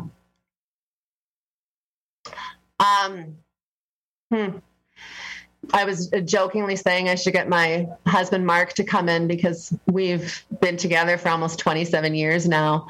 And so I've coached him a lot in that area. Just shut up and listen. Right. I think for all of us as humans, though, it's still that process of recognizing that we are not the mind. And so as soon as we can recognize that the mind is not who we are, and start to feel our bodies and start to feel what's around us, it changes our whole point of view. If we consider how earth-based traditions, shamanic traditions, are about recognizing that there's energy that is alive within everything, and we have a relationship with it, then that means as a human being, we also have a relationship not just with what our mind is saying, but with what's happening in our heart and what's happening in our bodies. So I think it's a big process of learning not to put the head, the mind, as number one over those other needs that we have, and allowing feeling to be something that is actually important, simply from taking time to be curious. You know, I use one of the exercises in the book as an example that is teaching someone how to understand and experience their energy body. You know, where you're basically learning how to see yourself from a three-dimensional point of view as an orb of light, and simply to sense, what does the space around your body feel like up to about 1.5 feet, and to sense it from the front, the back, the side, above, below. And if you slow that process down with your breath and really allow yourself to scan, you know, from head to toe and notice what you're feeling, you're slowly rewiring your own circuitry. And this is me using shamanic terms because I'm not a doctor in any shape or form, and nor have I gone to university to accredit my knowing that we're rewiring our circuitry. However, it sure feels like, I can speak about feeling, and it sure feels like we're rewiring our circuitry when we start to allow ourselves to be informed by the intelligence that's even in the air around us, simply by observing and being curious. So the mind will want to define it and say, oh, well, I feel that because of that box I lifted up the other day and my right shoulder's out. But if we breathe into it and just notice it and go a little bit deeper without needing to define what it is, that's a really great practice for men and women alike in tuning into feeling. What about the other one you have in your book as well, where you bring all the emotion into your body, feel it like love, and then you can switch it over to, that's the one that really reminds me of the spiritual alchemy about transmuting that energy in your center, or, you know, if you sit with it, it'll transmute it on its own. Like you learned in the Andean technique, where it's just like, it'll happen. It might take years or days or hours or minutes, but if you sit with it, it'll transmute eventually. Yeah. Yeah. And that's what's so exciting, and that's one of the things that maybe compelled me to go to Peru so many times, is that I went there to work with indigenous healers, the Caro, that live in the high Andes on 8 occasions, as well as into the Amazon to work with ayahuasca. And so their whole precipice of their tradition for the Caro comes from a place of recognizing that interrelationship with everything. And so you're not separate from your trauma. You're not separate from any heavy energy. You're not separate from any of the difficult experiences that have come to pass. You need to learn how to digest them, metabolize them, so that you're assimilating the gifts and you're allowing yourself to compost the waste. So letting go of the shit that no longer serves you, quite literally, and being with whatever you're holding in your belly for long enough that you can process it. When you bring intention to it too, like when you're really directing your awareness in there, and even setting aside, maybe a half an hour each day, if there is a prominent issue, and simply doing your self-inquiry, noticing, feeling, sensing, what else do I still need to digest about this particular issue? What else could this be connected to? And bringing forth, as you mentioned in that exercise, some of the healing, loving energy of the universe to support you when you don't know what the next step or the next piece is. How do they bring in the spirit animals and all that? We just had a guest on our other show that was talking about Andean shamanism, and he was just trained in the lineage of I don't remember the guy's name, but it was in the energy healing. The energy healing. So it wasn't the ayahuasca part, it was the energy healing part. But he also mentioned the spirit animals and the sort of jaguar and those types of things. Mm-hmm. Yeah, and so to speak specifically with what I learned from the folks I worked with in the Caro, knowing that every indigenous culture across the Andes would have a different way of seeing this, much like, I have worked in many spaces with the Cree in Alberta, and I'm conscious that there's many different Cree nations, and every different Cree nation is going to have a different relationship with animal archetypes because it's based on relationship. And so for the particular folks that I have worked with that come from the sacred Apu woman Leper, which is really high up, the village of Chimachampana, close to 17,000 feet, actually. You can barely breathe when you're up there. It's almost like you have to move in real slow motion because of the altitude. And it's just beautiful. So they also have a relationship with the jaguar, but for them it's called the puma, or typically the puma, as well as the condor and the serpent, Sachamama. So one of the beautiful things in Andean shamanism, and one of the reasons why I think that it's making such a really strong, having such strong growth in the West, is because of how they have the connection with their 3 main archetypes, such as the serpent representing the lower world or the underworld, the jaguar, the puma representing the middle world, so the world in which we live each day, and then the condor representing the upper world. So it helps to give us a real symbolic understanding of how to navigate the different energies that I think as humans, we just know are a part of day-to-day life, but often in Western culture, we've lost connection with it. Especially the underworld. I mean, you mentioned that quite a bit in your book. I was going to ask you about, traveling the underworld, and just I mean, how do you trust that the guides you find down there are good? Or can you explain a little bit more about the process of going there, I guess, or traveling there? Yeah, absolutely. So I can't, there's the part of me that just wants to be ridiculously silly. So you can going there straight up, or going there with ayahuasca or mushrooms, or right? if we're going there straight up, it takes a little bit more practice over time, right? One of the beautiful things about plant medicine is that it can help us to have a felt sense experience. However, learning how to do that on our own is a really powerful tool in our healing journey. So learning how to just move into that space. So I like to describe it to people as the place that is symbolic of everything that we have left unresolved. It holds our soul wounds, our traumas, our disappointments, our loss, our grief, our all the things we wish we were, all the things that we know we're not, our fear, what we don't want to look at, the cultural taboos, the things we hate about ourselves. I think that there's a collective underworld, which I've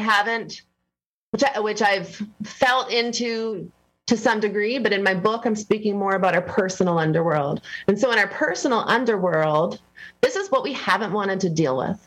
And when we name it as the underworld, we're giving ourselves the opportunity to find a symbolic way that we can move into something that makes no rational sense. And because our trauma and our fear and our grief and our disappointment and all of these things that made us feel so painful and yucky don't make sense, giving ourselves permission to have a symbolic journey into a space that can hold our greatest demons and our greatest fears. And it's allowed to, we don't sit there and be like, oh, you're crazy, you're seeing this. Instead, all of that's allowed. And so typically, I support somebody in going into that space with a guided meditation or a guided shamanic journey, maybe using my drum or just using my voice. However, through time, we can learn how to go into that space ourselves, just with practice.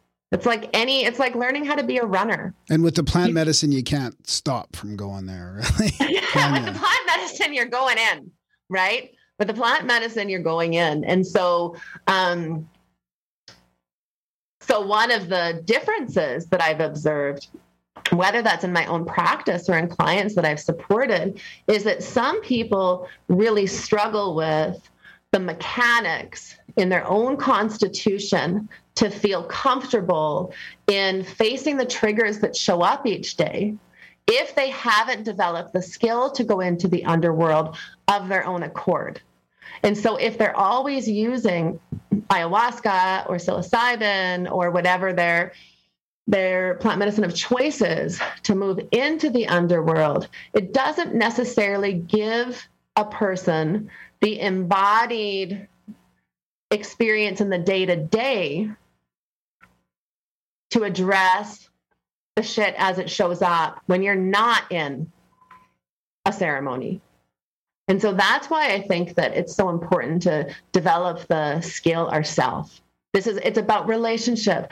And all we're doing when we call it the underworld is creating a context that gives us some symbolism to move into this really dark and heavy energy that is seeking some sort of resolution. It's seeking digestion, again, for what the gifts are to be assimilated into your experience in the middle world, or maybe ascend into the upper world, and whatever that compost is to be released in that lower world, in that underworld, to help to feed the roots of who you're becoming. So very much so having that capacity to then use whatever it is that you've seen in your underworld to, say that you have a trigger that's relating to fear in your day-to-day life. And because you spent this time in facing something that was really scary for you in a shamanic journey, you trust in your intuition a little bit more that you'll have the strength to address it. Yeah, I like that. Darren, do you have any questions? I can tell you you're thinking of something. Well, I got more. I guess there's a couple things I want to talk about. Wait, I got it now. Okay. How does ego fit into that? Because ego is a pretty powerful factor to deal with when you're trying to deal with your shit, just to, dealing with those triggers on the day to day. Do you find any sort of tie-in with the ego and dealing with grief or trauma in that same way? Because, I mean, I guess it's all different manifestations of trauma would be one way of looking, you know, the things that are triggering your anger in the day-to-day, you know, the customer you can't deal with or the coworker that drives you nuts. You know, maybe that's all the same. Is that all the same sort of thing? Because in my personal experience, it's like, not taking yourself too seriously is kind of that, you know, you got to sort of detach yourself from the situations. But I mean, now that I think about it, I've dealt with a lot of fucking grief over the last decade too. And I wonder if that doesn't tie into some of it, but I guess there might be a question there somewhere. Well, thinking about what you said about how does ego tie in. So maybe I'll start there and see if it's a fit for what you were asking.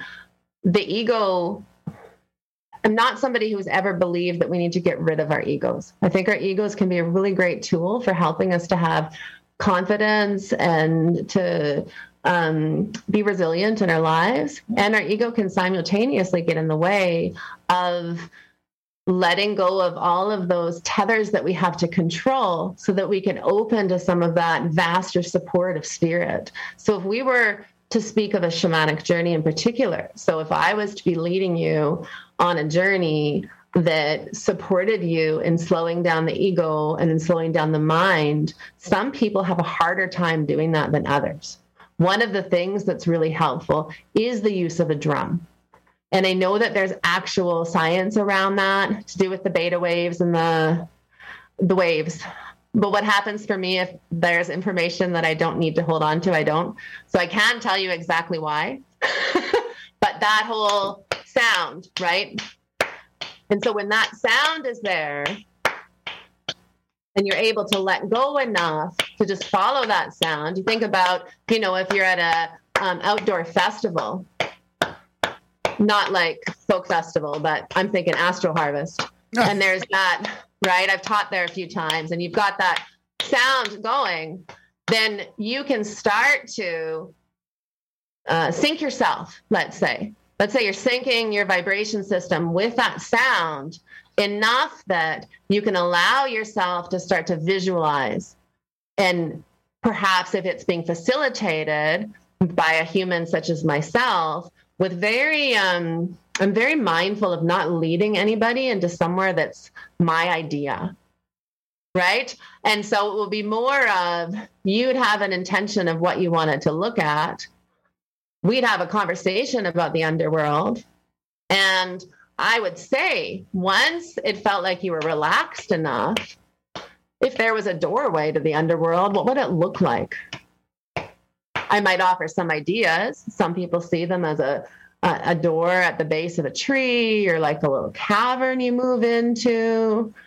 It needs to be in such a way that it's real for you, because our egos are so conscious of authority too, and of somebody else trying to take control of our experience, or at least mine is. I know I definitely had a fuck anybody else who tells me how to heal this. I'm going to do it myself. Like that was there for many years. I had to learn to let go of that and invite in support. However, the support really had to come in such a way that I still maintain my sovereignty. And so if we have that feeling that somebody's not trying to take control of us, that helps to often soften the nervous system enough that the ego is like, okay, we'll see. Maybe I'll give this a whirl, so that you can go into your felt sense. What we're wanting is to feel. We don't have the answer for what will happen on the other side of feeling. We just want to feel. That makes sense, Darren. So in that sense, the ego death is more of a reboot than anything else. Maybe it's like, because that's what, when I think of the plant medicines, that seems to be what's happening there. I mean, for lack of a better word. I mean, when our DMT experiences or breakthrough psilocybin experiences, there's this profound feeling of loss that's sort of replaced by, I mean, in my experience, it's almost like an upgrade or I don't know. I mean, it's weird because with the DMT experiences, you don't even know what the fuck happened. But, you know, for the next 3 months, you're like integrating this new substructure reality framework inside, and you don't even know why or how. Or, I mean, I still have words that I've heard in my experiences that I don't even remember how to, you know, like you'll never forget, but I can't tell you what the fuck they said at the same time. But I would still attribute those experiences as to being some of the most profound in my life for reasons I can't understand. I wonder if the ayahuasca ceremony is a little more drawn out, and if you could maybe put into context what's maybe happening there, and it's just like because the DMT is really DMT, just like right? Fucking pow. Yeah.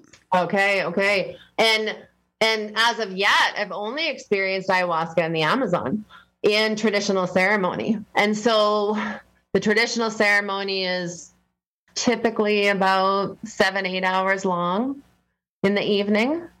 And so what's happening is that you have an indigenous healer, an ayahuasquero, if it's a male, an ayahuasquera, if it's a female, who is singing songs called iqueros that are specifically songs that the sentient beings of the plants themselves gave to them to use to gather up certain healing energy to support the people who are going through the ayahuasca ceremony.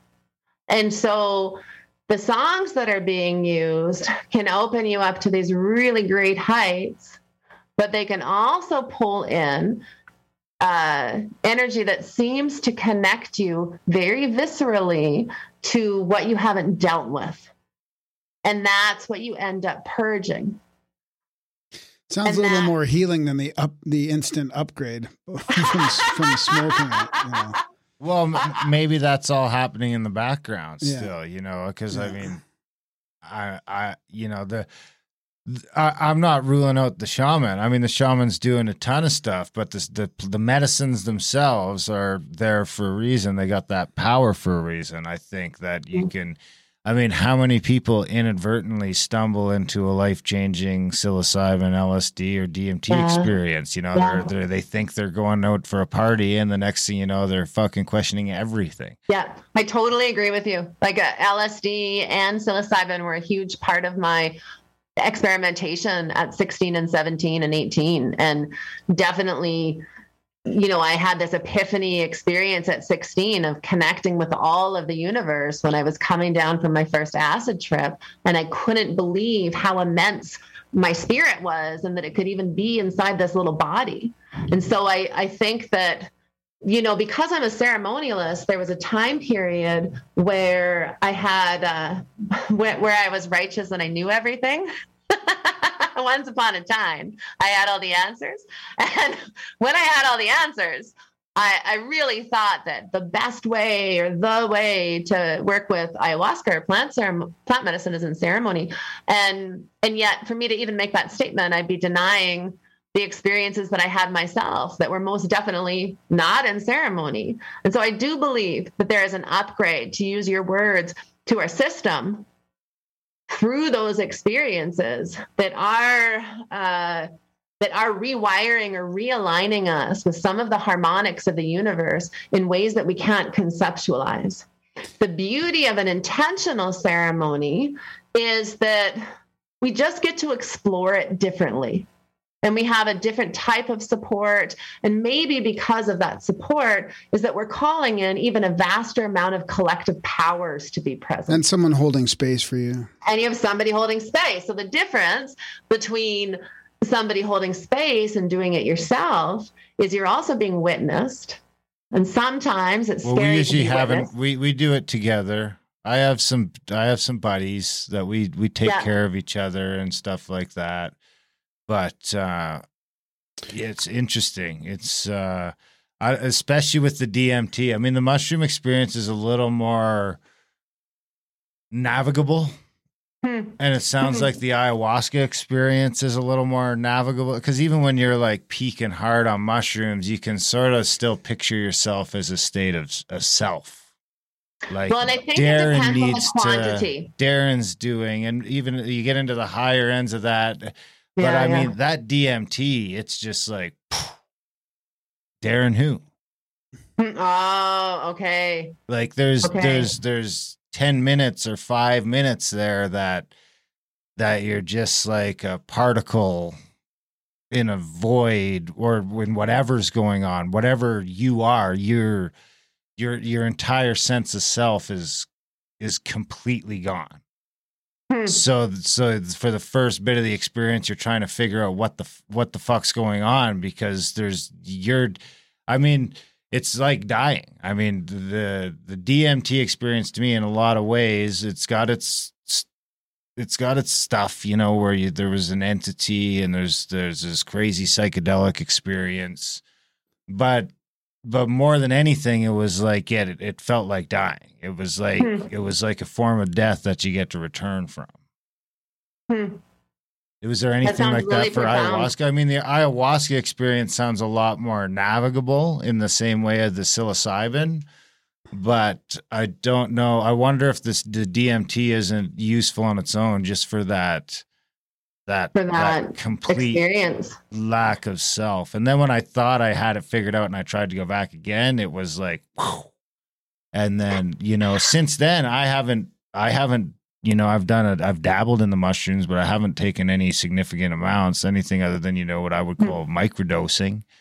And it's been well over a year going in on 2, and I have like no fucking aspirations of, I know I'll do it again, but I'm not quite there yet. And I mean, that whole experience has me tepid about the ayahuasca experience, because I don't know if I want to, 8 hours there is super intimidating.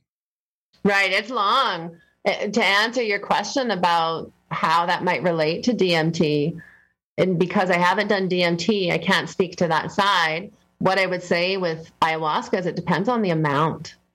Like, I did have an experience the first time I went to the Amazon where I felt like I needed more than whatever the medicine man had given me, right? And you he's put that like, in your book. Yeah. And he was pretty sure. He's like, Sarita, no necesito más. And I'm like, yes, I do need more. Yes. And so I got to go through that experience of that is maybe a little bit more like what you're describing, where I felt totally paralyzed and incapacitated. And I think for myself, I didn't need it to be that hard. In hindsight, that and the same is true of any of my practice with any plant medicine, that I don't want to obliterate my mind to the point of what might be called an ego death, but I want more gentleness. Well, I feel like you could get more done, because I mean, like, honestly, I'm just in there. And there's no navigability. Like we're past paralyzed on the couch. We're like, my eyes don't work. There's no concept of, like, it's just like you're a sphere floating in this realm of, and then you slowly sort of come back into it. I don't know if I. Ooh. It's different. Well, what I'm curious about is what happens for you after that feels like the alchemical formula that you bring from that experience into your day-to-day life. When I think about it, you've changed quite a bit since then, really. Yeah. There's so many variables, though, that it'd be hard to pin anything down. But I mean, I do feel like it's changed my outlook. There was a lightness to him. Like, I remember him describing like a lightness or like a sense of bliss throughout the day, or there's some sort of like you were able to take things That's never really less. gone away. Yeah. It's just never gone away. It's just it was a life-changing couple of experiences over the course of 2 months or whatever it was that still to this day, I can't tell you what the fuck happened. Yeah. Which makes me wonder if it isn't that, kind of that what the plant wants to take you to, but we've, of course, humans have figured out a way to like extract it down to its purest possible form so that we can smoke it instead of doing the way the ancients or the shamans want us to do.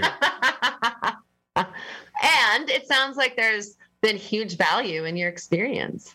Oh yeah, I like right at the end of the day, like that's what matters, is that if this has changed your life. Yeah, and I that's really facilitated important. other people too. Like my buddy John, when he did it for the first time, you could like that dude looked different a week later. And it wasn't just me and Jason that noticed it. Like I went by because it was like a sort of a semi-work relationship. And I went by the trailer there like a week later, and his coworkers were like, fucking dude looks like a different dude. And you know what it was? I was able to put my finger on later is it was like less wrinkles in his face. It was like his fucking face just relaxed. And to this day, he'll tell me that was a life-changing, and he's the same thing. He doesn't know, you know, and you're there, you're talking to him, and at the end of it, there's sort of you can feel like they're going through something more than I could feel I was going through something. But yeah, like people that didn't even know about the experience were like, dude looks different. And like when he went home that day, I was like, dude looks different. Like, I don't know what the fuck happened. And we had talked about it enough. And that's what I think we figured it was, is that his face actually just lost like fucking 10 years of wrinkles. 10 years of fucking stress or contorted muscles or just like stiff upper lip in it or turn in another cheek or whatever. All these little things that have been storing up in your face were just like gone. It's true though. I'm going to get a text about that. What's coming to me as you're speaking is that in some way it's like a spiritual makeover in a way though. Like I believe these plans have consciousness, that it doesn't matter what form you're taking them in, that somehow it's a connection to this consciousness that is aligning you more and more with your true nature. From my very first experience with ayahuasca, I had a better understanding of what I even needed in my body as far as what herbs to take, what food to eat, what practices to have. There's something that just happens through an experience with, and I was eating better too. Now that you mention it, my diet has strayed since that experience. For a while there, I was like eating good. I was exercising. Remember, I got up to like 10,000 push-ups. And then I took 2 weeks off for Christmas and fucking never looked back.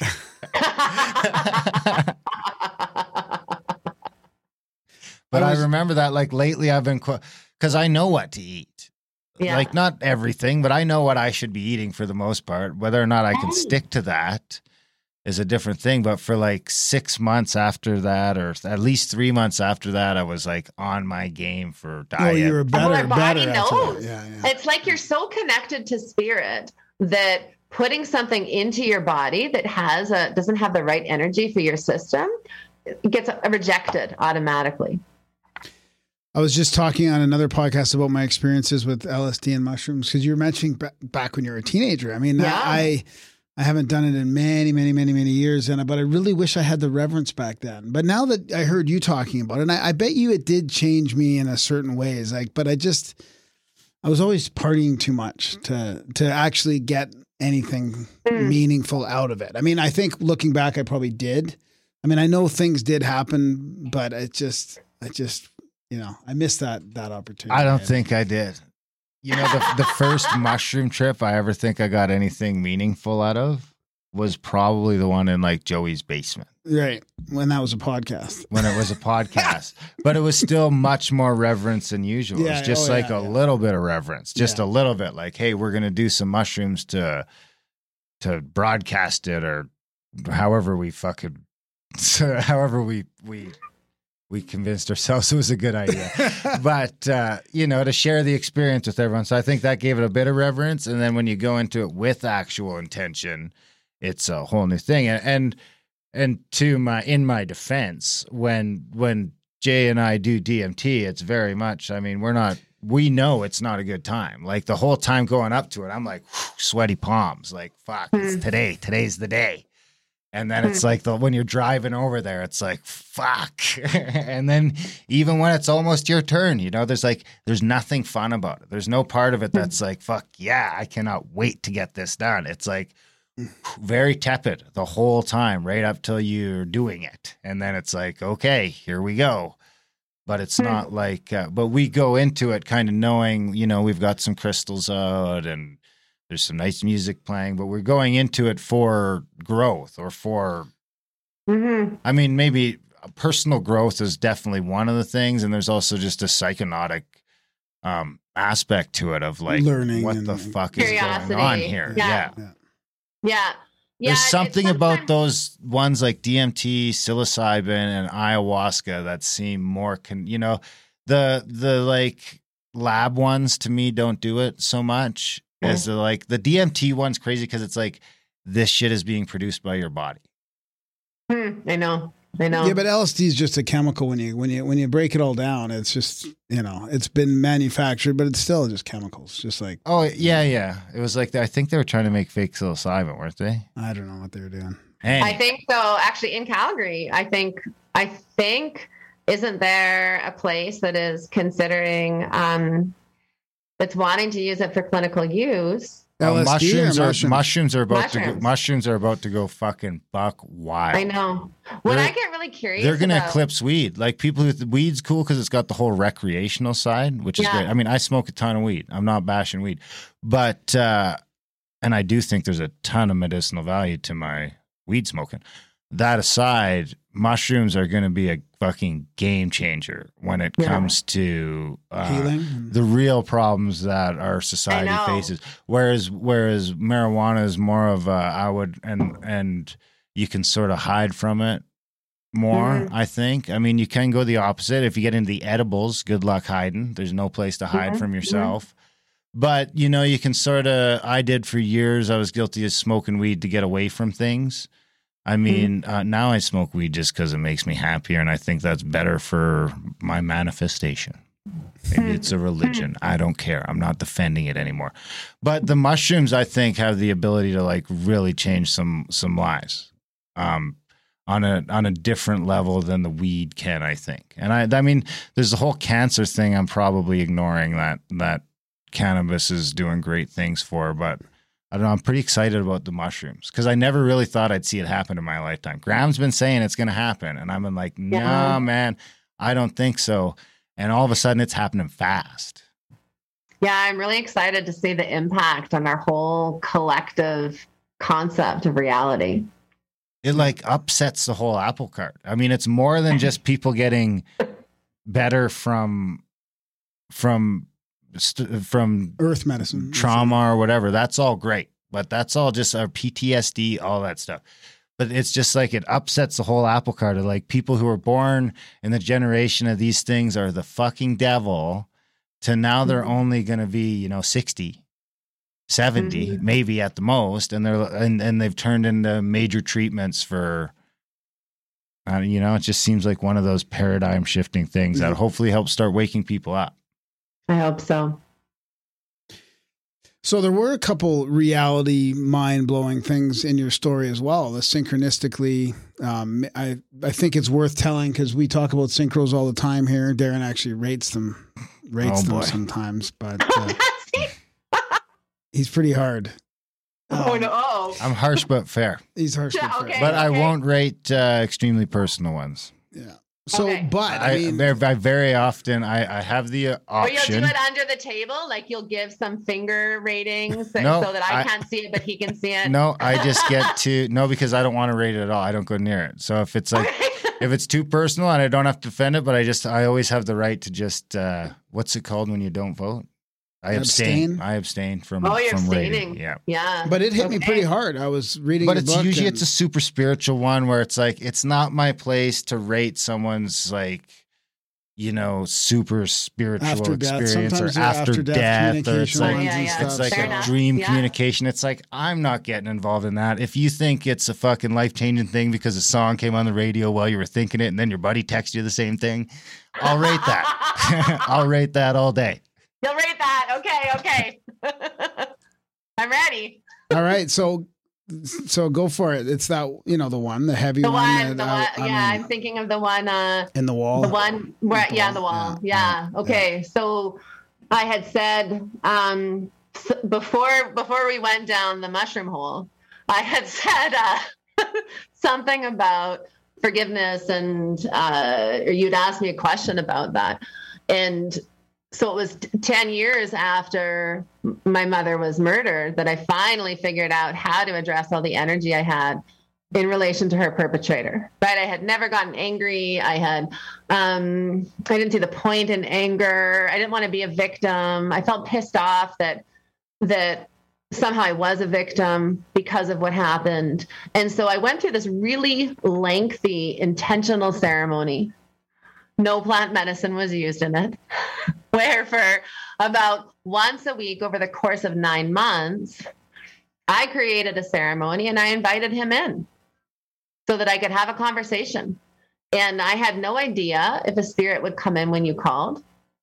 I hadn't gone through this. He was dead. This was the only way I knew to get angry or to go into the victim self. And so when each ceremony showed up organically, I would get angry. I would play my drum. I would scream and shout. I had a 1.5-year-old or a 9-month-old actually who would be napping, and my twins were in kindergarten. So I had like an hour and a half and I made use of that little time slot. And what would happen organically through that process is I had lots of different shamanic journeys that came on my own. And in one of those, I was led to this vision. And in this vision, I put my arm around, I saw a woman sitting on a wall. And I know this is going to relate to the other wall synchronicity.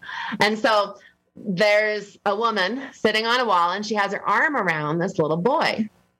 And she's pulling this little boy to her, and he's about 10 years old. And before them is a small pyramid. And I know that this boy is upset about something that he's done, and he has to go and make amends in this pyramid. So I'm kind of coaching him and encouraging him that he could do this.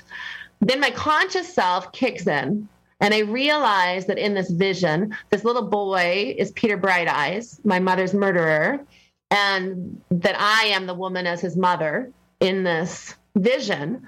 And I pulled myself out of it with, a holy fuck, what was that? How could I have this experience of compassion and love for this horrible, heinous human being that, up until that moment, I hadn't even thought of was deserving of love.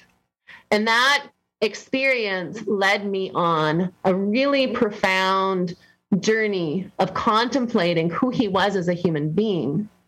And so as I slowly learned to hold and express this compassion that I had alongside of the anger that I had, and that took some time, they slowly started to weave themselves together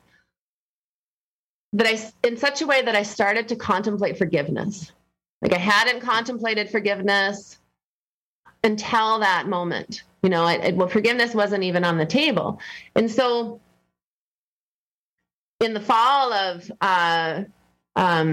sometime in the fall, once upon a time, I don't know, in 2006 or something, I was at this shamanic training workshop, and one of the exercises that we were doing in the workshop was to make mandalas out of things in nature that represented our teachers. And I did this process very intuitively, where I would just, say a prayer, connect with my own felt sense, go out on the land, gather, make offerings and gather what felt appropriate. And then as I was making the mandala, I would ask spirit what each thing represented. And as I picked up what each thing represented, I would blow my breath into it, calling forth what it was and place it in the mandala. And I had the normal ones like mother, father, teacher from a time in my youth, mentor here, friend here.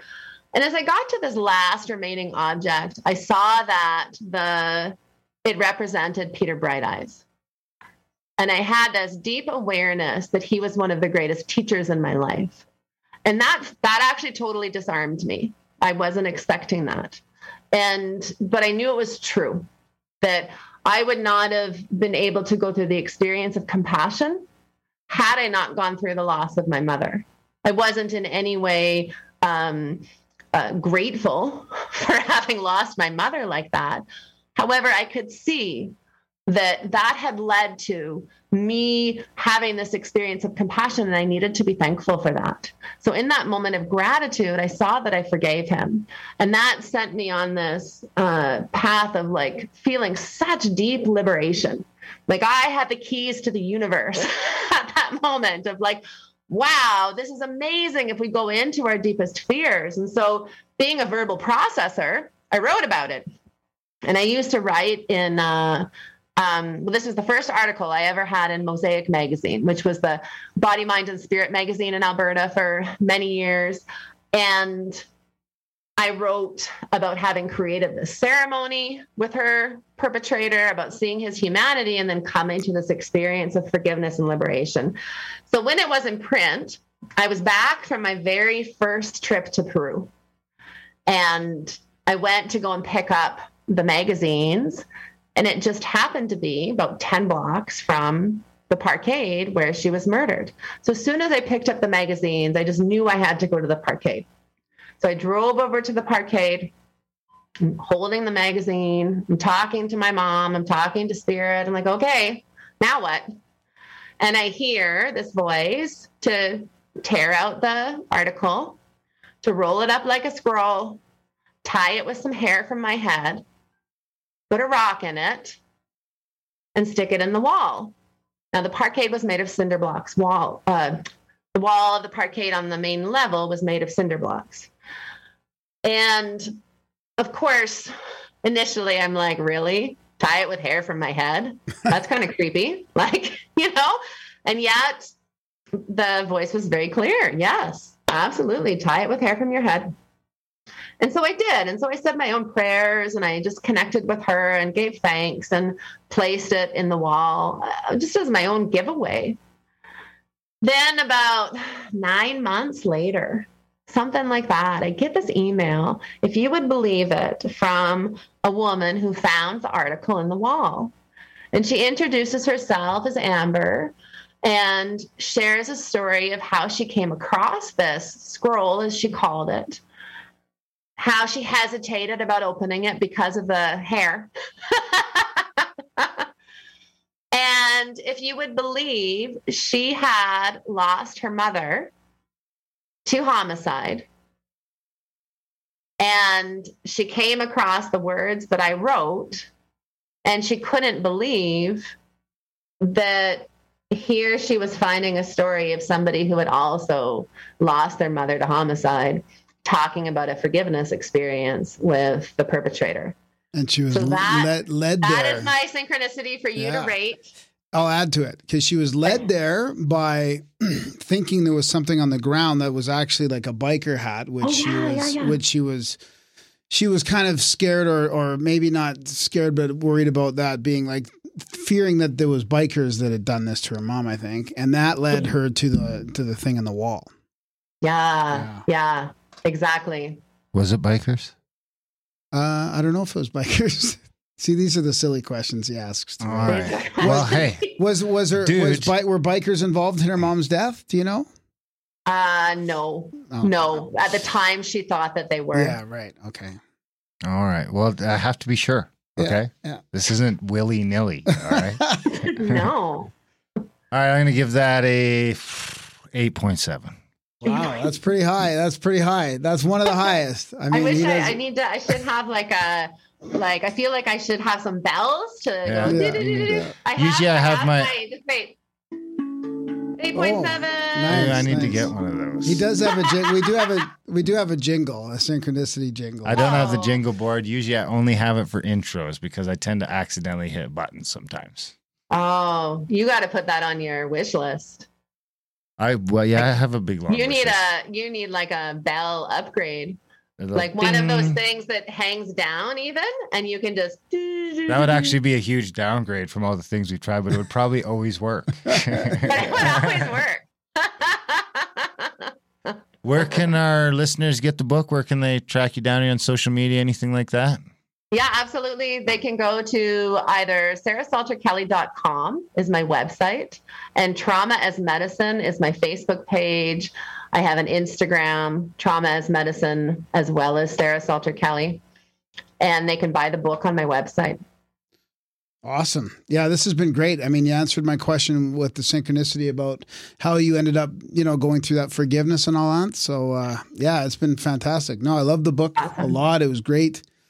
And, we really thank you for coming on and talking about it. Thank you, guys. And Thank you so much for having me. will you also do like workshops and healings and stuff as well? Like, do you want to talk a little bit about that? I do. I had stopped everything before the pandemic because I was taking the year to write my book. And so I'm slowly putting up programs online that are corresponding with Trauma as Medicine. Okay. I do private sessions online right now. Okay.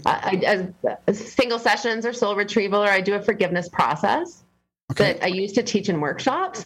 And then I'll have retreats next year and potentially trips to Peru the following year. Wow. Nice. That's great. Okay, good. Peru, eh? Yeah.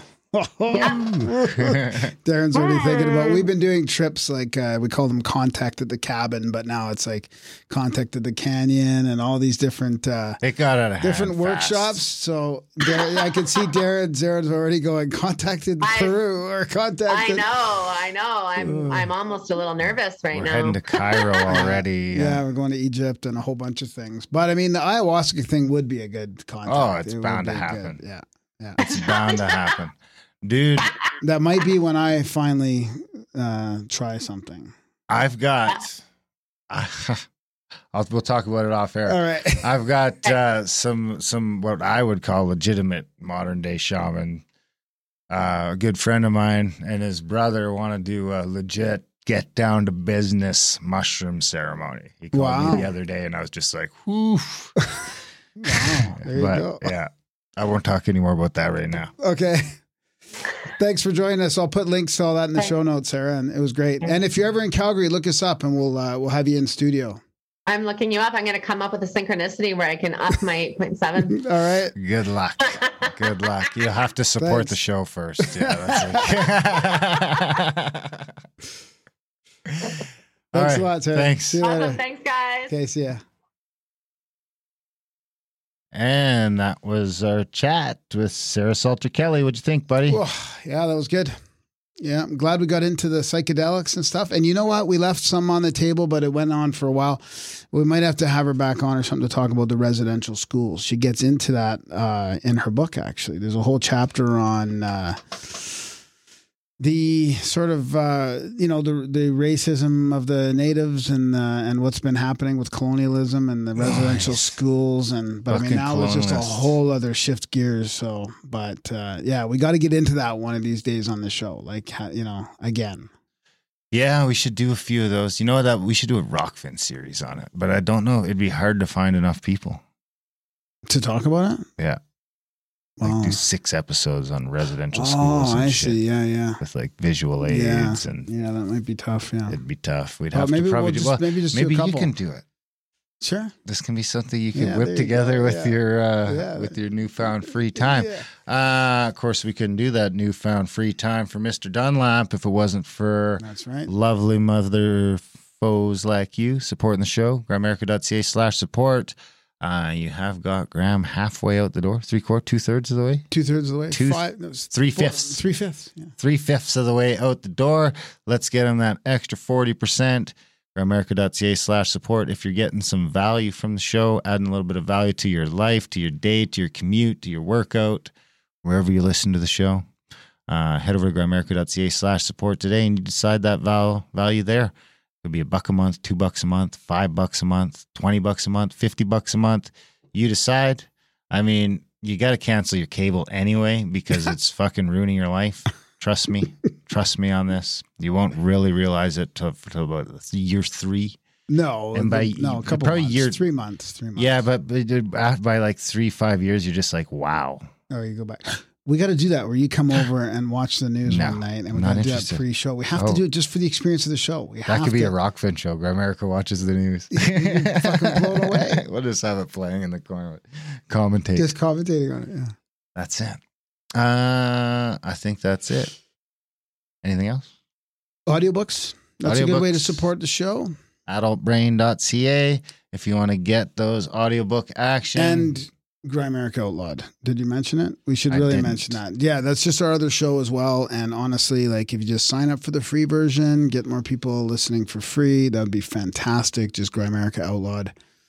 And spread that out. Like it's really, we don't have any marketing. It's not like we're not even really on social media that much anymore. And that's not going to be a means of marketing. So it really is counting on just telling your friends.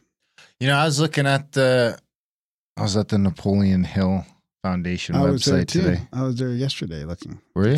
Yeah. What were you looking at? I was trying to see if we could get copyright on the book. I was trying to get what's his name on Outwitting the Devil. I was trying to get. Did you see the course? Yeah, that I started going. I was like, oh boy, they're not going to give us copyright when they got all these courses and people taking the courses, and they're not going to just go, oh yeah, here are these two. I'm tempted to take the course. Are you? Yeah, it's a bit. I got the sense it was a bit because I went to the Canadian website as well. The Napoleon Hill Leadership and something course. Yeah, but it reminded me a little bit about those circuit courses in the 80s, like the 7 Habits of Successful People and like the Carnegie stuff. The Carnegie stuff is some of the most powerful stuff. I know, but dude, it just those feels things weird. still $3,000 a pop. It feels weird going into those courses with a bunch of people. I think it's online now. Yeah, maybe, but. It seems it feels a bit pyramid-y to me, so I would want to look into it. What do you mean pyramid-y? Pyramid schemey. I'm not going to sell anything after. I just want the training. They'll be selling you to sell the training, and you'll be starting your own business out of it. You'll be coaching.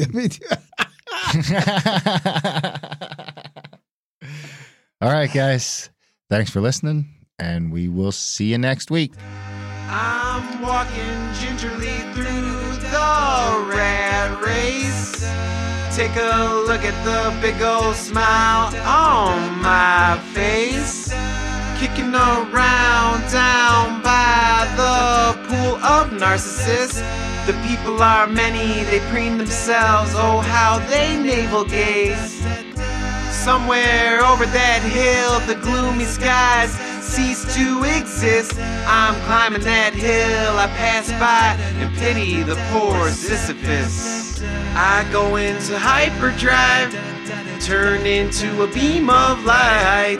I'm strolling down a static electric avenue. The people are predictable, they say good morning, how do you do? When out of nowhere, a randomly pure angel in the crosswalk bumps into me. And in doing so, knocks all the evil and all the wind out of me. And it's black as tar, ugly as ever, and of no apology. This angelic mama sings heavenly of the truest theology.